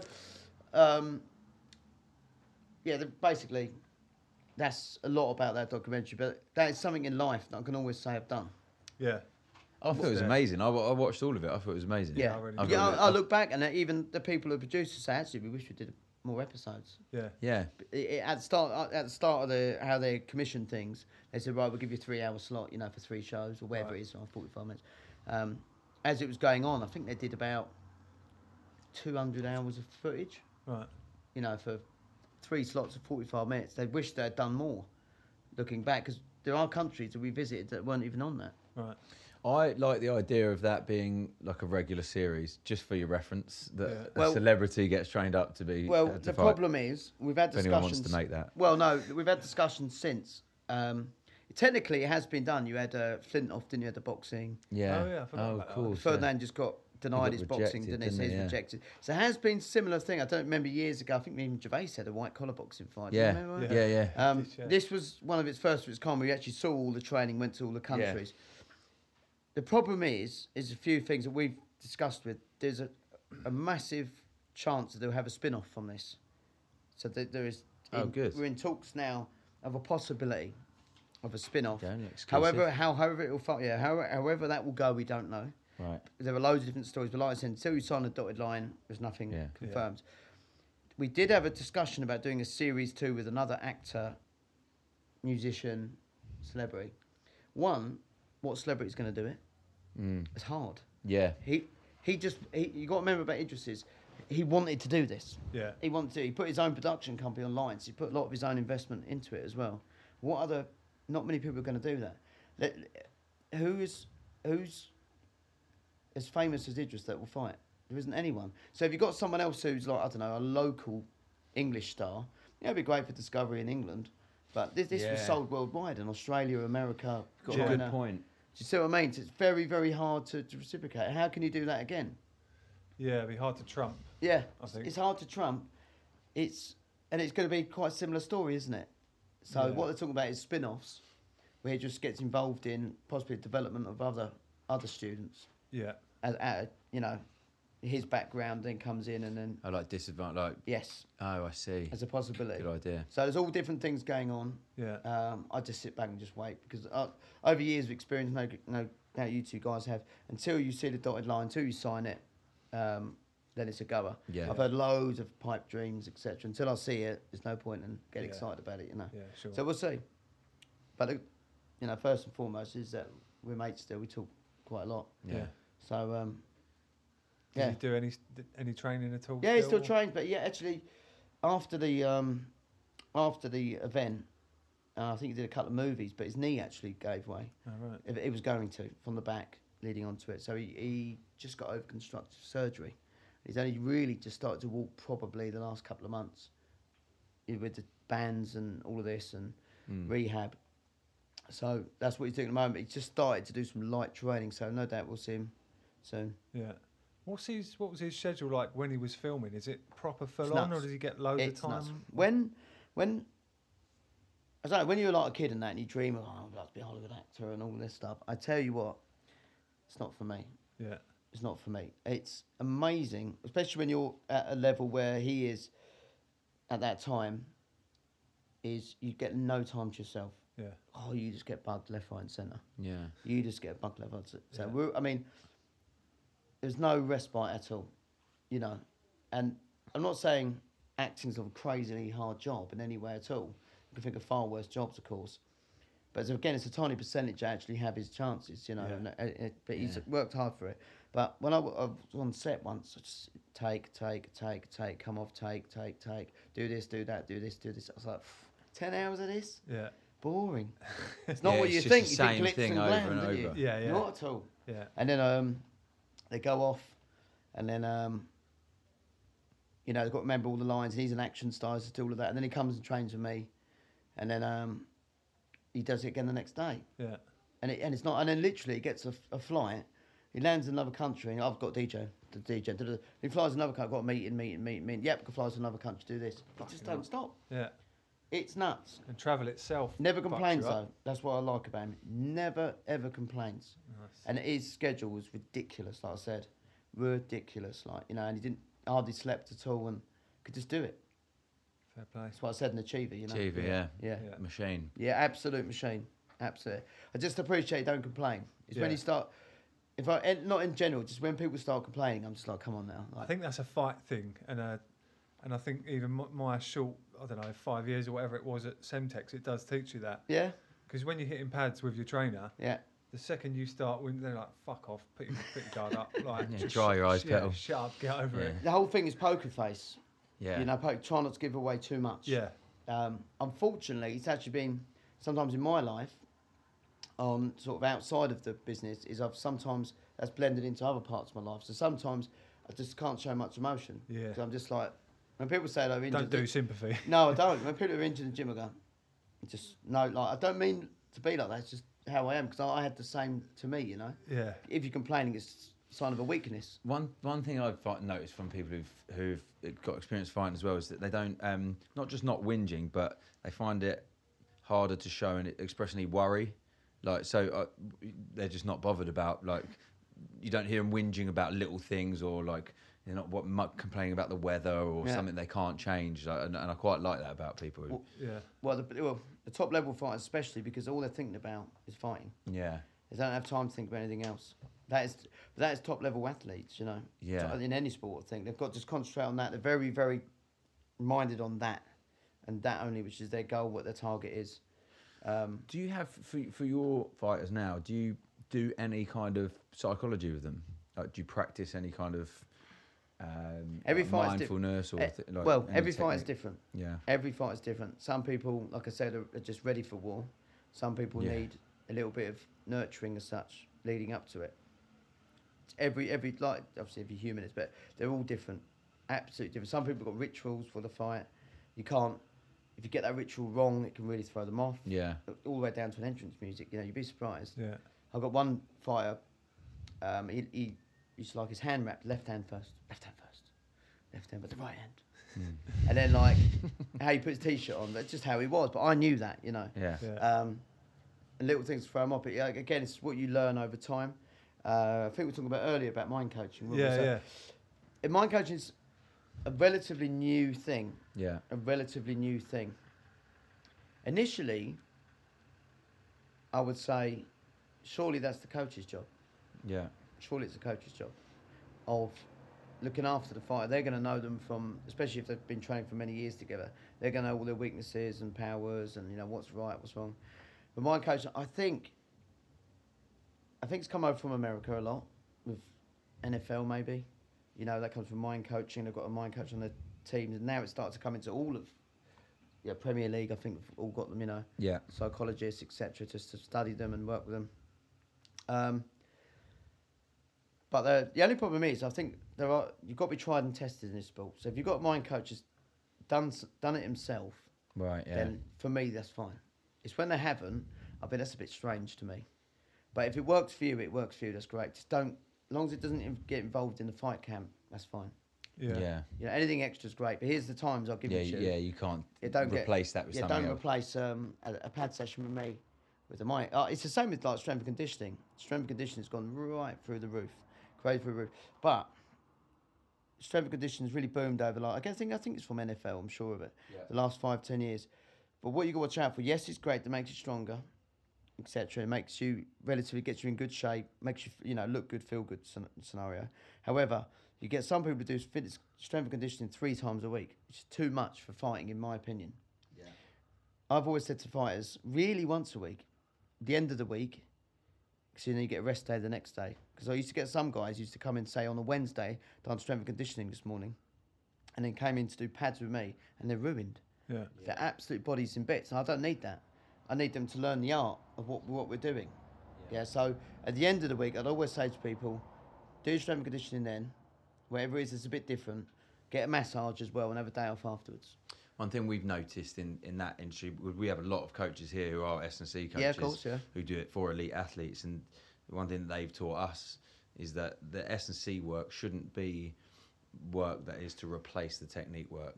So we don't, you see quite a lot of S&C coaches doing really sport-specific drills where they've got the fighters like all taped up to different bands, and then like they're trying to replicate the movement. S&C should be about improving these compound lifts and big movements rather than the intricacies of fighting, which should be learnt doing fighting. Yeah, of course. So that they should never be ever be replaced. I'll always like say is, you do it, that's fine, but just like I said about with mind coaching, don't replace a session with it of the art of what you're learning. I don't know much about other things like running and athletics and all those. It's only what I know is about fighting and my own experiences. But repetition, I tell you what, in the Western way, we get bored quick, especially I've noticed even more so. So it talks about sessions being quicker now. Yeah. Everyone wants a quick result, Yeah, everyone's so time poor, aren't they? Exactly. But really, the best athletes give it time. Give it time. And some things are monotonous and boring. Like when you go to Thailand, you do the same thing in the morning, same thing in the afternoon, and it's boring. In the Western way, let's do something different, just sort of spice up the training as such. Mix it up. However, I'll always go back to who are the best fighters in the world. Thai boxing, of course, Thais. If you go into boxing, it's usually Mexicans, Eastern Europeans now. And I look at their facilities, they've got nothing. And all they've got is pad work, sparring, running, a use of what they can. Skipping rope, Yeah, the basics. So don't get wrong, that is changing. I went to Cuba. When I was in Cuba, went to this place, I kid you not, I had nothing in there. Yeah. And they got the best amateur team in the world, or one of the best amateur teams in the world, because... Thai boxers or boxing? This is boxing. Right. And Thailand, I've been to loads of gyms, and the best fighters come out of these nothing gyms, because of this repetition. But it seems to be their culture is, this is how you win. Yeah. It's our culture is you want to get there quick. So want to get as quick, as fit and as strong as possible.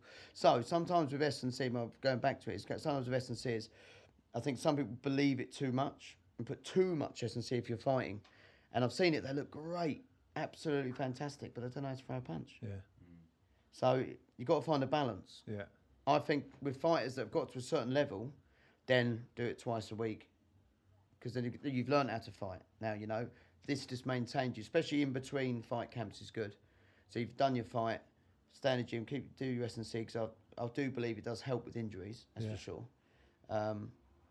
But we're in a stage now of, I believe in training at this year, 2018, is we're just finding balance. We talked about nutrition. It's starting to people are getting educated, but they're not quite there yet. It's getting there though. Yeah. Same with strength and conditioning in your body, and science is now thrown into it, and obviously the fight sports. I think we're only a few years away from actually finding the correct training program. Yeah. I really do. Yeah, I know what you mean. Yeah, the Americans seem to be a couple of years ahead of us on that front. On S&C especially. But we got to remember they're ahead because they've got gyms that are 40,000 square foot. Yeah. And they're basically, there's no rent on it. It's like, let's get it for free. Got so much land, haven't they? That's what you got to remember. And of course, their college and universities are ridiculous. Yeah, the gyms in the colleges are just sports programs. Oh, mate, they're amazing. Yeah, it's cool. Yeah. But, you'd always say, I've always said that the best fighters are, in general, are from the poorer countries, aren't they? Yeah. Because they're hungry, So...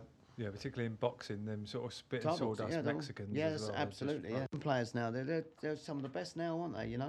They're hungry. They want to achieve. Yeah. The determination as well. I think in England, as a whole, is we don't really.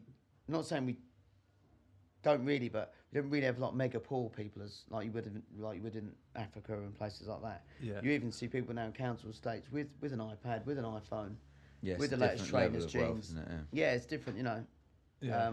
It's very, very different. So the want is different because you can get all this now. Because these people from poorer countries, they want that, don't they? So they're training hard for it. Yeah, very different. Yeah, it's a different level of poverty, I think. Yeah, it is. Yeah, sure. Are you still? Did you still train yourself? Not really, no. I mean, I obviously like coaching and holding pads in a form is a form of training, but not like I don't have time to. I've constantly I've got that's wrong words to say because I'll get cursed for that. Well, you say you haven't got time. Yeah. It's how dare you? The priorities have changed. Right. So now I've got the gym which I run. I've got franchise of gyms. I've got 3 promotions that I run, and obviously I've got family indoors as well. Yeah. So you got to find balance. Yeah. So the priorities. Remember we talked about it was number 1 fighting. It's not for me. Yeah. It's everybody else's. So it's just down on the list. Yeah. So. Can I just ask you a couple of just quick questions about like what the plan is now moving forward and business and so on, because that's just an interest of mine as it is. Well, I like to the thing is for me, I like to stay busy. Sometimes I won't lie, I probably take on too much. Yeah. That's just me. It's just how I am. Yeah. So the gym's doing very well. Got 60 active fighters. And this is the gym based in Bromley? No, New Eltham. New Eltham. So it's got 60 active fighters in boxing, MMA, Thai boxing, K1. Yeah. All the way from amateur up to pro, into club level, in-house level. I've got a promotion called Muay Thai Grand Prix, which is been running for about 4 years now. I've got 2 other partners, Simon and Phil. We've branched out into Greece and Paris. We're going to Australia next year. We've got Birmingham later on this year. We went to Iraq as well. Yes, Baghdad. And yeah, so we did a show there last year, Baghdad. Jesus. And then I set up a boxing, like a white collar boxing. Yeah. Because what happened is, like we talked about earlier, is fight sports before were just like young people. Now you're getting people in their 40s and 50s turning up to just want to have a tear up, don't they? Yeah. Yeah. Well, the white collars come along, And at first I was like, "Come on, it's ridiculous." But now I've sort of gone, "Oh, you know what? I get it now. I understand it." So it is for people that don't have the time to commit full time, and they can only get to the gym twice a week. But it's against someone else who's only trained twice a week, and it's more the white collar's more the experience. What I like about it is we just do a couple of classes a week. They all compete against each other. They raise money for charity. Yeah, and it's a good laugh. Do you know what I mean? The whole gym come together. And we have of all the shows I do, they're just a good laugh. There's no pressure to sell tickets. There's no pressure on this. Yeah. So you actually doing those now, so people can get involved with that. Yeah, so we do. We've got next one July 6th, which is at the Indigo. It's Friday night. It's the night before the Muay Thai Grand Prix. So we're doing that. We usually have about 12, 15 bouts. Try not to do too many. Only a 3-hour show. Yeah. So that's that. So obviously got the Muay Thai show, which is involved in K1 as well. Yeah. They've got the boxing, and recently last year. Took a role on as head of operations for MTK MMA. So MTK Global, a boxing brand. They manage Tyson Fury, Billy Joe. I think they've got about 150 boxers now. They've been a boxing brand for about 4 or 5 years. When you say they manage them, yes. How does that work? Well, manager is basically they get them the fights, they sort their training camps out, sponsorships, the whole package like that. Right. Every fighter's got different deals, of course. Yeah. They'll be involved with actually matching them up with another opponent. A lot of the time, well? Yeah. Or the promoter will come and say, "Here's the matches. What do you think?" That's how that goes. And with boxing as well, of all the sports, boxing is still the number 1 of all combat sports. Yeah. Yes. So they wanted to branch into MMA. So they got their head office in Dubai. So I had a meeting over there, and they said, "Look, we want to branch into MMA." I was like, "Really?" They went, "Yeah, we want to sign this guy called Darren Till, who's fighting next week at UFC Liverpool." And I was like, they went, "What do you know about Darren Till?" And I said, "Well, he had about 21 Thai boxing fights because he was a Thai boxer before. He's from Liverpool. Went to Brazil. I think he's 12-0 in Brazil. I think he just fought Donald Cerrone." Yeah. And they went, "We're going to sign him." And I was like, "Why would he sign for you? Because he's already in UFC." Yeah. But they've signed him for a face for MTK. That's right. This is us making a mark. I was like, "Cool, yeah, go and sign him then." And then they came back and said, "Do you want to run shows for us for MTK MMA?" My real role is to set up teams. So I set up a team in Liverpool, get the squad together, and I oversee their work. Same in Newcastle, and in London we did our first event last week. Put a team together. Eventually branch into Europe, and just what I do is basically oversee everybody, make sure it's done correctly and to the formula of how we want it. So we did our first show last week. Got another show in Liverpool June 30th, then Newcastle July 21st. So we're putting it when together. You say put together a team, do you mean a team of like staff to run it? Right, yes. Right, okay. Not so fighters. you'd have a matchmaker, you'd have a person who can do the running and officials, check on the gloves, all of this. Yeah. You've got another person who does your social media. You've got another person who will do logistics, booking hotels, flights if necessary. Yeah. And obviously on the day, checking the weights, doing the cash flow. What about the actual events themselves? How's that run? Do you source that out, or is that something that you get involved in as well? I get involved in, yeah. Right. So, booking down to the venues live and stream. Yeah, down to production, live stream, booking the, the cage. Yeah. So, I mean, there's lots of things to do in it. Yeah, right. You go to a show, especially, I mean, I've nearly done 50 events now, but when you go to a show initially, you only just see what's in front of you. Loads of people, not all the time, some shows don't do too well. Loads of people, a ring or a cage and fights, and you think, this is easy. Yeah. It's well easy. Yeah. I've actually had it, I won't say the guy's name, but he comes to a show and said, yeah, you must be making a fortune from the shows. I said, I'll tell you what, 'cause he works on accounts, etc. I said, tell you what, come do my accounts for my next show. Yeah. Turned up. I said, right, all fighters go in there. This is where the room is after your fight. You're going to get paid there. And, all the commissions, insurance, judges, ambulance, doctors, they all go in there after the event and get paid. He come out sweating. And I said, I told you tonight. I said, it's not what you think. There's so much more outgoings than you think. He said, I didn't realise. I said, I told you. What do you mean they go in there and get paid? Oh, so after you compete, you go and get what you're getting paid for. See what I mean? Right. Okay. So you go into a room and then you sign a document. This is what you're getting paid for the fight. Right. And that's it. Yeah. So you're not like just handing out piles of cash to a big queue coming in. No. Yeah. So just you get you sign off after your fight. You get your money. Well, because I assume the fighters are getting paid different amounts. Yeah, of course. How good they are. Absolutely. Yeah. So, there's lots of to do a show takes time, but you need to build a team. When I first started doing shows, I did it with actually me and my brother Sean. Just me and him. We did a very small show, 300 people, quite easy.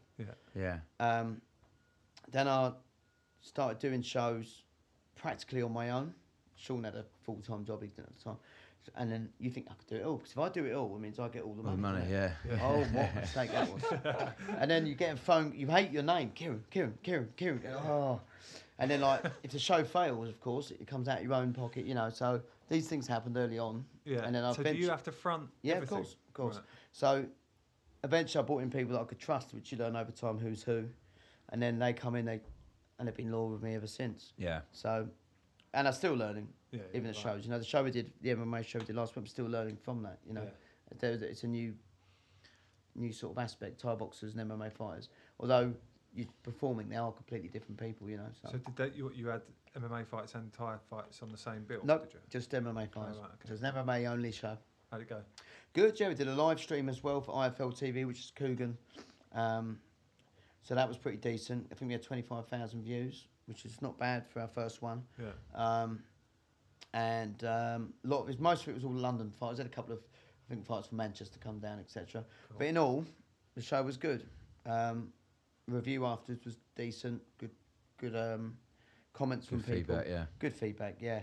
And it'll only grow. Yeah. But I'm sort of holding it back at the moment. It can be really big, that can, but I just want to hold it back for the moment, just because I don't want to make big mistakes, Yeah.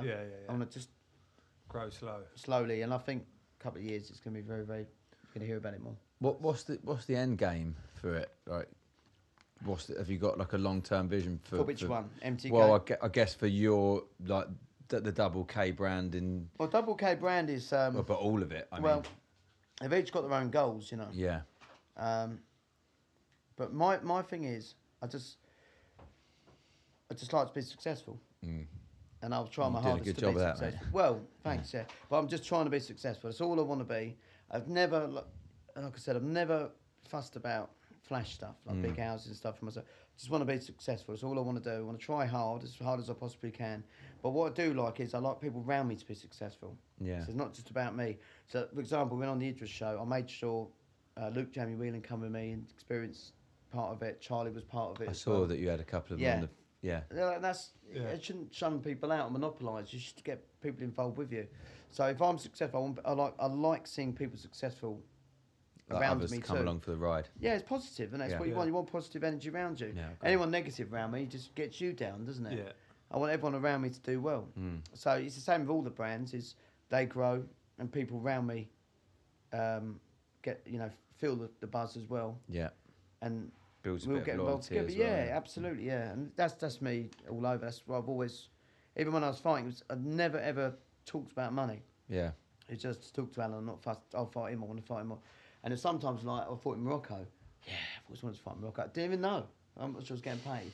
Just wanted to fight in Morocco. Blind him, isn't it? Just to fight in Morocco. Brilliant. You don't know you're fighting that. No, I thought so. I'll just fight in Morocco. Because for me, is I look back in life and say, I fought in that country, I fought here, I fought there. Do you see what I mean? Yeah, it's just what a cool story, you know. Yeah, absolutely. Yeah, and I think also the fight career, how I did sort of things in reverse. I was thinking about fighting to build up a CV, to set up my own gym, and eventually do my own thing as such. Were you thinking that early on, was you? Yeah. You always had that in your head that you wanted always to do had it. Yeah, absolutely, yeah. Absolutely. I try to tell a lot of fighters to think like that now. Not all of them think like that. Not all of them are going to open up gyms, and some are, some aren't. They do their own thing. But I always say to them, if you think about it. But the thing is with me is I'll actually help them. Yeah. A lot of other gym owners won't. As I always say, listen, if you do set up your own gym, tell me what it is. I can help you with everything possible, like down to like a business plan to open up a gym, how you can get cheaper equipment, down to advertising, all those little bits. Listen, if you can't stop people doing what they want to do. No, true. I'll help them. Yeah. With the like the double K gyms, you mentioned that you're franchising it. Yeah, so I've got the main gym, which is in New Eltham now. It's only a small gym, but it's more of a fighter's gym. It's what I like to do. Yeah, just best of keeping it that way. It's absolute nightmare. Really. Well, listen, I had a gym in Bromley before that, and the problem is, I'll say it, big gym, and you're definitely going to agree with this, big gym, big problems. Always. Yep. If you have a small gym, you can control everything a hell of a lot easier. A hell of a lot easier. I've had big gyms, and it can be tough. Because although like people come in at the night time, you definitely can agree with this. People come in at night time, your gym's packed. You must be doing well. They're forgetting about Tuesday afternoon when there's no one in. Yeah. And the lighting's still on, the water's being used. All of this. Yeah. And it mounts, in the same way you mentioned earlier about people saying, oh, "This must make loads of money." No one knows. People might see the amount of money someone pays for a session, and the risk. The risk you took. So but the franchises basically they've got a couple of loyal students. One lives in Hastings, one lives in Brixton, and they're like, listen, I'll teach at another gym, can I take your name? Yeah, of course, go for it, Again, helping them push their brand out. There's one over in Essex, it's Basildon, which is full-time gym, which is Evan Jay's, and his dad, Simon, who's my business partner for a couple of the shows. Yeah. They set up a gym over there, it's a full-time gym in a gym, so it's like a gym like this, but it's got another section in it, which is a fight gym only. And then there's one in Swanley, again, 3 of them are just 3 nights a week in a gym. The other one's full-time, and of course mine's full-time. Yeah. So just building brand. The eventual thing is to have fighters out of each gym, do seminars where everybody comes together. Yeah. You could start doing shows. It takes time, this. All the fighters, they start building up their own fighters, and eventually you do a show where everybody's fighting a double K versus other gyms. And that's how you build, I think. I think you're right. Definitely. We'll see. Yeah. Yeah. I like that model. It's a lot easier to manage. Yeah. And a lot less barriers to entry. Yeah.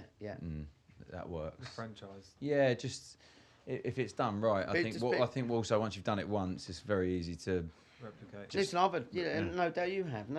We've all had failures, haven't we? Yeah. I've been on my arse loads of times. You know, how am I going to get out of this one? Yeah. But I think if you just drive to be successful and have the right people around you, everything else will fall in place. Yeah. Still going to face hurdles, but. Yeah. Talking of, did you say you started a bar earlier? Yes. What a mistake that was. But what a good mistake. Yeah, right. Absolutely. No, no such thing as a bad one, mate. As a kid, like, I'd always had this dream about opening up a bar. Yeah. With a few friends of mine. Yeah. And then, like anyone in a career, I come back from Thailand, and I remember thinking, what else is there? Can I do something else? And not being egotistical in any way at all, I was quite popular, so I thought, why am I opening the bar? I'll have a go at this thing. Yeah. And I just took a little step back from fighting regularly. Had some money savings and that, and then I saw this plot in Greenwich. Fell in love with the place. I got a few other partners in. It actually, this is how unlucky this was. So it was going to be a plot, and it was going to be called, it was Woodwolf, and it was going to be along Greenwich River, and we were going to be the first business to open. But 6 months after, I can't remember the exact numbers. It was going to be like 1,000 new flats were going to open. There was going to be a brand new shopping mall. There was going to be a bar on the front, and it was going to be a pier for ships to come in right outside this bar. I said, listen, guys, we invest in this. We'll build it up. It's going to be a bit tough for 6 months, and then when all these businesses, because they're building currently, we're the start of the walkway. You get on this walkway, we are the first bar. Yeah. We're brilliant, right? Then the recession hit. Right, I don't know if you remember 2008, 2009, the recession hit, or 2010, something like that. Yeah, 2008. Boom, right? We'd applied for a loan from the bank, right, and it got rejected. But we were halfway through building.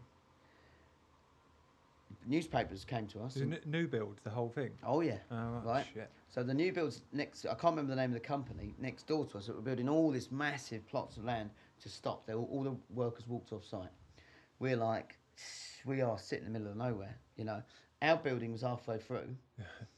We're like, Jesus. We had to... Did you put your own dough into it? Yeah, we had to put our own dough in it. Funny enough, we went to the press about it because we actually got agreed the loan from the bank. Because of the recession there, the bank didn't give us the money. Right. So we actually took them to court and they paid us. Oh, really? Yeah, 3 months, 6 months later. But the problem is, while that building was there in Greenwich, that was still getting bills, wasn't it? Yeah. So the money we got in basically paid off. But we built this bar. It wasn't nowhere near ready. It was a beautiful bar, by the way. River Bar, it was called. Beautiful bar, right overlooking the river. And then we thought, well, let's just hang it out. We're in now. Let's just do it. Yeah. We did a few nights. Got absolutely rammed. We had Ollie Murs there. What night that was, you know? Yeah. Like it was a bar of about 600. We sold them all in about 10 minutes. But this was, even though it's 2009 or 10, I can't remember when he got voted out on the Saturday or Sunday, whatever it is, and we were the first ever people in the UK to have him live. Oh, really? So that's what we used to do, X Factor things, and the bar was getting busy. So we had Ollie Murs in. He creamed the place. It was ridiculous, and it was a buzzing night, you know. And at those times, it was, instead of going to ticket online, we were sending people out on mopeds to sell the tickets. Yeah. You know, it was crazy. It was Yeah. a nutty time, a real nutty time, but we were hustling, you know. Yeah. And then Ollie Murs come down with a few other guys. So were you and your partners like in there working behind the bar? Yeah, behind the bar. We'll get staff in and we're behind the stages. And I say, look the bollocks. He really did. Yeah. And then we had loads of complaints, right? Like the sound all this sound that we paid for was still going through the walls because there was people above us. Oh, right. It's got this extra sound in. Then we had the council come in, and then we had a local neighbour that wasn't even near us. I say local. So she was busy, in the area. Yeah. She hated us. Yeah. Absolutely hated us. One person with stuff like that can make a massive... Absolutely. So uproad. I couldn't believe it. She basically got all the people in the area getting to sign letters and stuff, and then sent it to us, and it was like that. It was like that, and I was going through all these letters going, I can't believe it. You know, they just basically signed petitions. Right. To change, because I went in there to say we're going to be a bar, restaurant, eventually, but because we'd run out of money, we couldn't open up the restaurant part of it, so we had to just be a bar, get some money in, then build the... But they didn't believe us. They just thought, you're opening up a club. But we only had the licence till midnight, but you would apply for the temporary event licences, you know, to open up just once a week or once a month even. Yeah. Anyway, because the walkway was just us and it wasn't the bars next to us, we turned it into a restaurant, but it was never the same after that. Yeah. Because if you go to a restaurant and it's a nice restaurant, it was brilliant food, a good chef, everything like that. You're only really going to go once a month, 2 months. Yeah, tops. I'll go to another restaurant, you know. But when you have a bar that's pretty trendy, you might go a bit more regularly. Yeah. You know, so it just dived. So we had to basically just get rid of it. Yeah. But as much as a stressful time it was, I had a real good time when we were open, you know, like the nights and building it and getting events going. It's a real buzz. I love events, you know. Yeah. Real buzz about it. The hours were crazy. I literally sleeping 2-3 hours a time. Yeah. You know, to get this thing up and running. And the idea and the dream was coming with reality.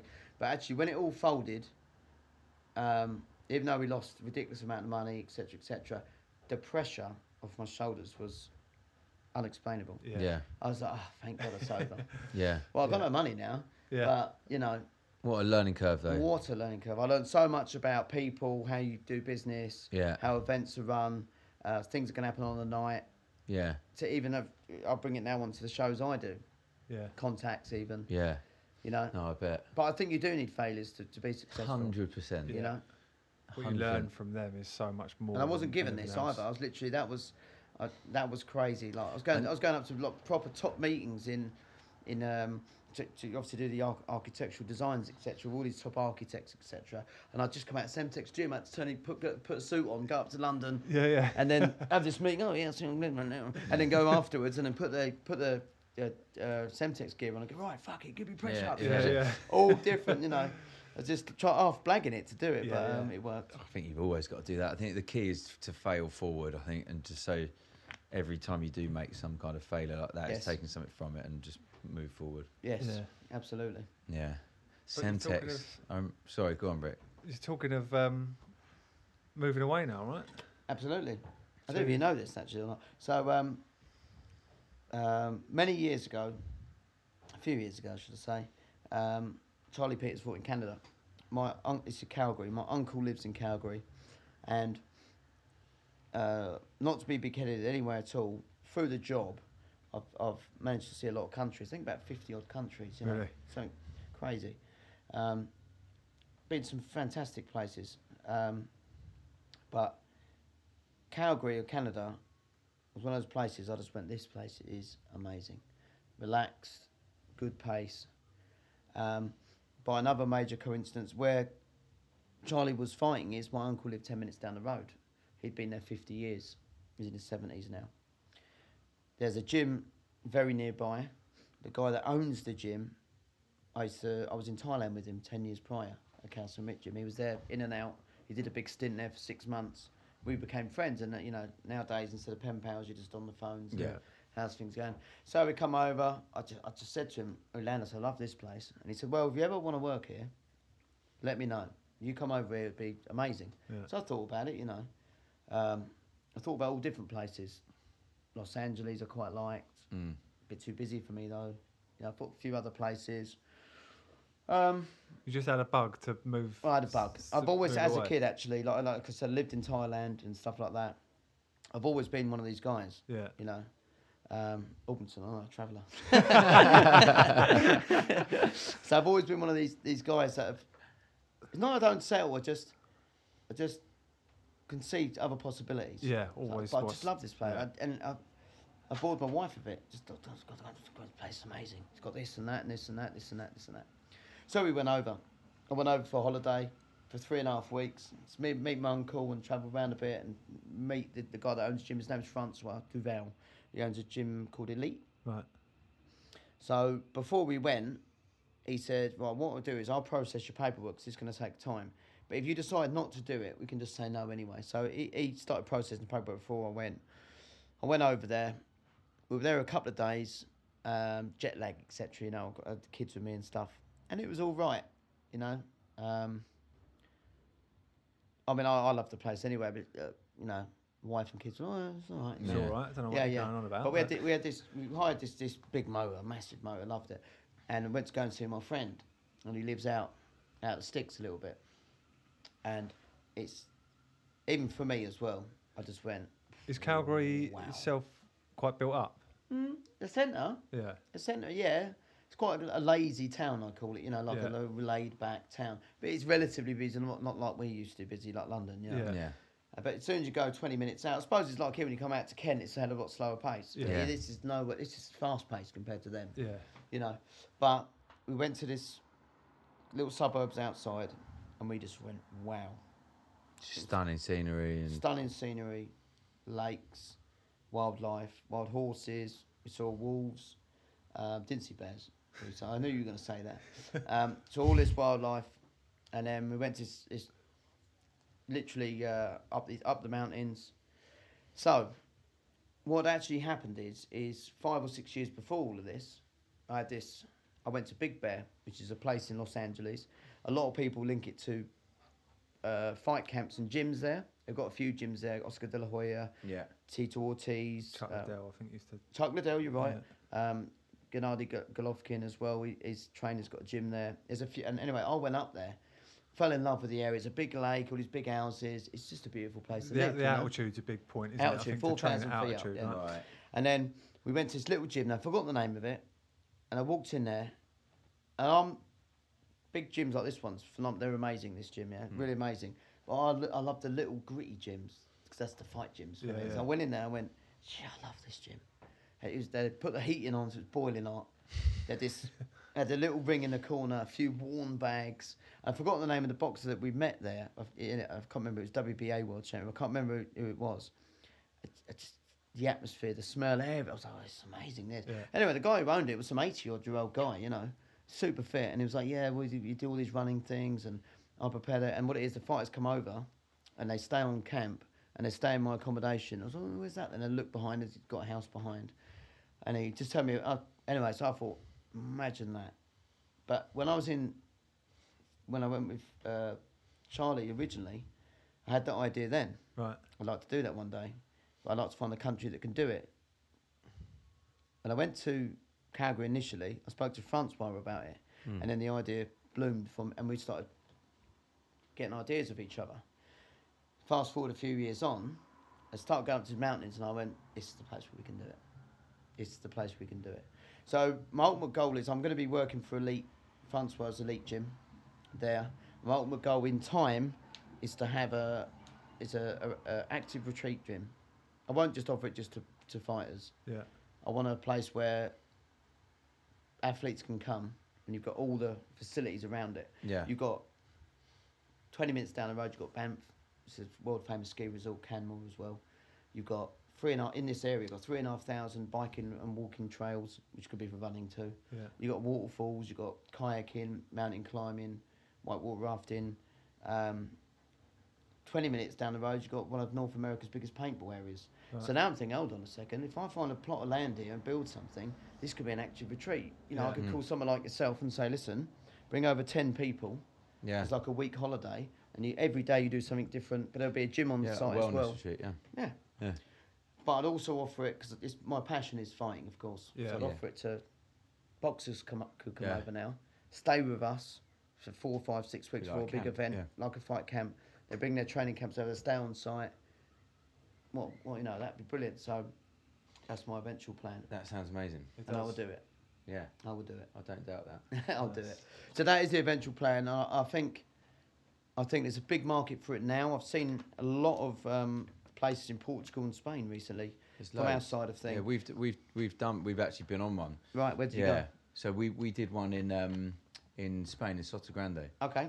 Cool. So we hosted it. Like logistically, obviously that's a hell of a lot easier than Canada. However, I just think loads of people. There's loads of. It's popular now. I mean, that's essentially what Tiger Muay Thai is. It is. Not to the same degree, but that's what people go there for. It's a big thing at the moment.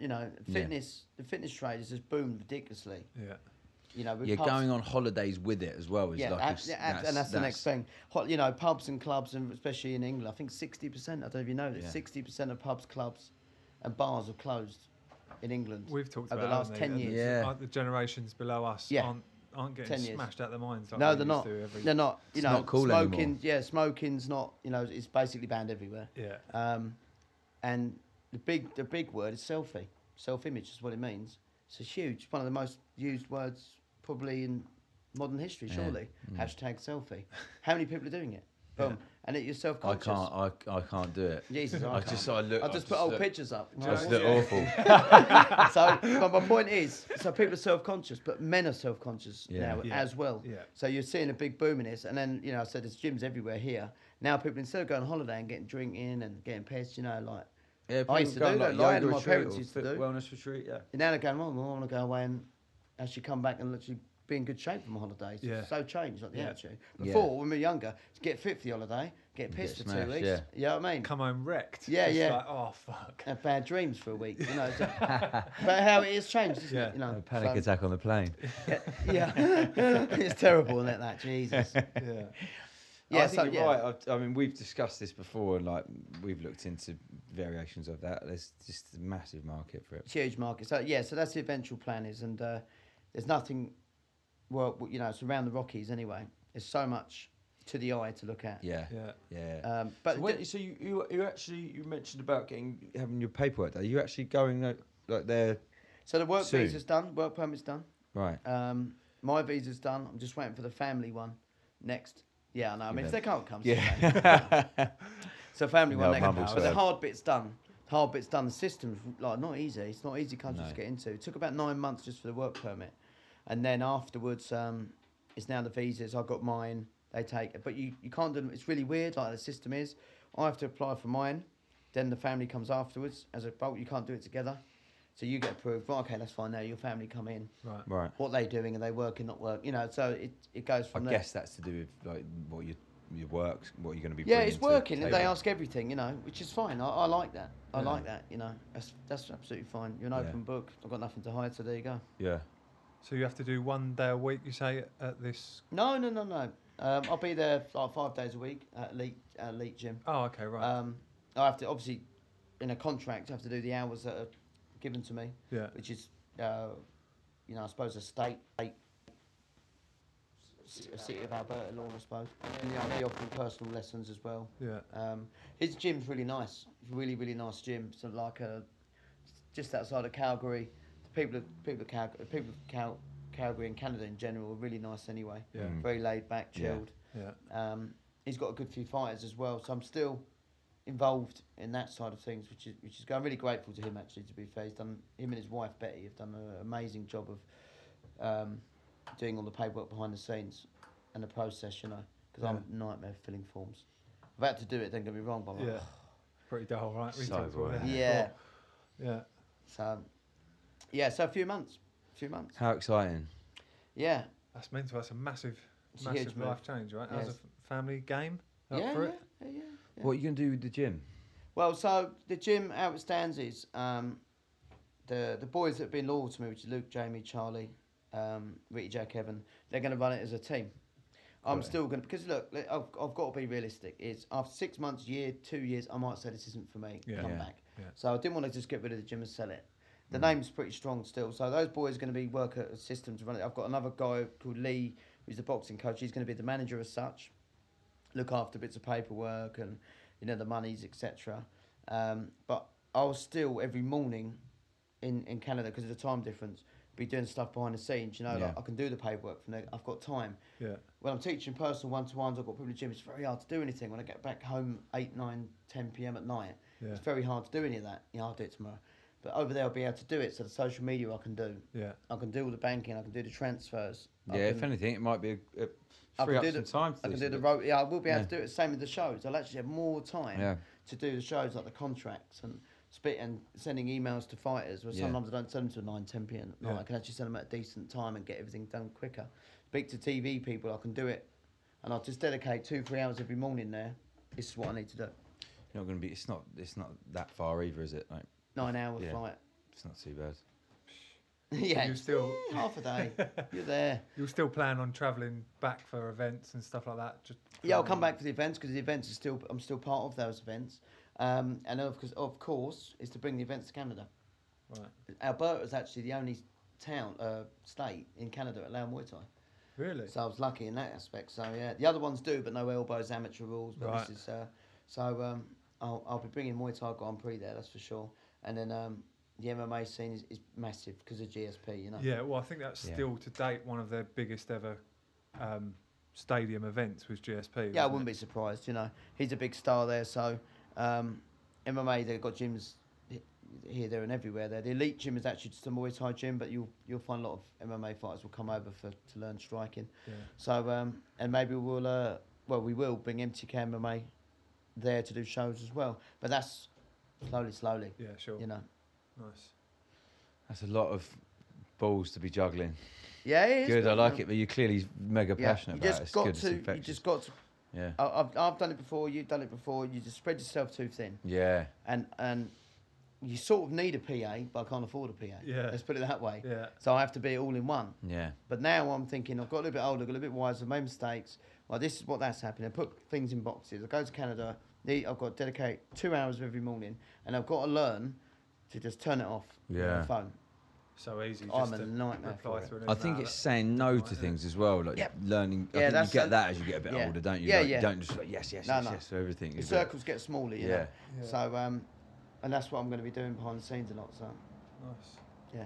Stressing me out just thinking about it, mate. Hey, come over and do a podcast.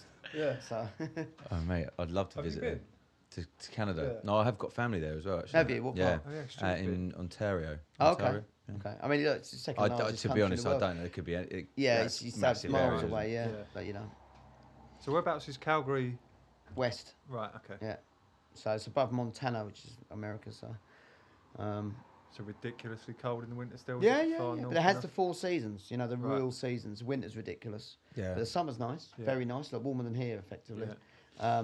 You know, they do have the seasons. At least you know where you stand somewhere like that. In England, we don't know what's going on. Warm, right? Whereas here, it could be anything. You never know what's going on, do you? It's crazy here. Yeah, it can get It's going to snow this afternoon. Yeah, exactly. Probably. Yeah. So. Nice. Listen, it's 4 o'clock, so we should probably get you out of here, mate. Cool. Oh, there I go again with my car crash ending. Sorry about that.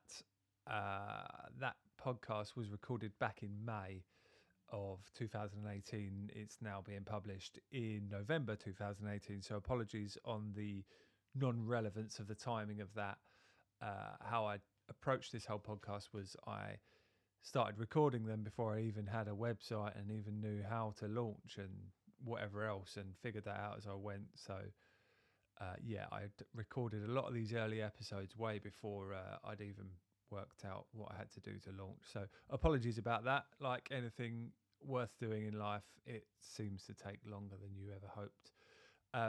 But the fight we spoke about, Charlie Peters went on to win. So congratulations to him and Kieran on that whole win, because that's a massive fight for Charlie to win. So congratulations on that one, and congratulations on to Kieran to moving to Canada and getting set up over there and that whole process and next step in his life. And thanks again to Kieran for coming on, and see y'all next time.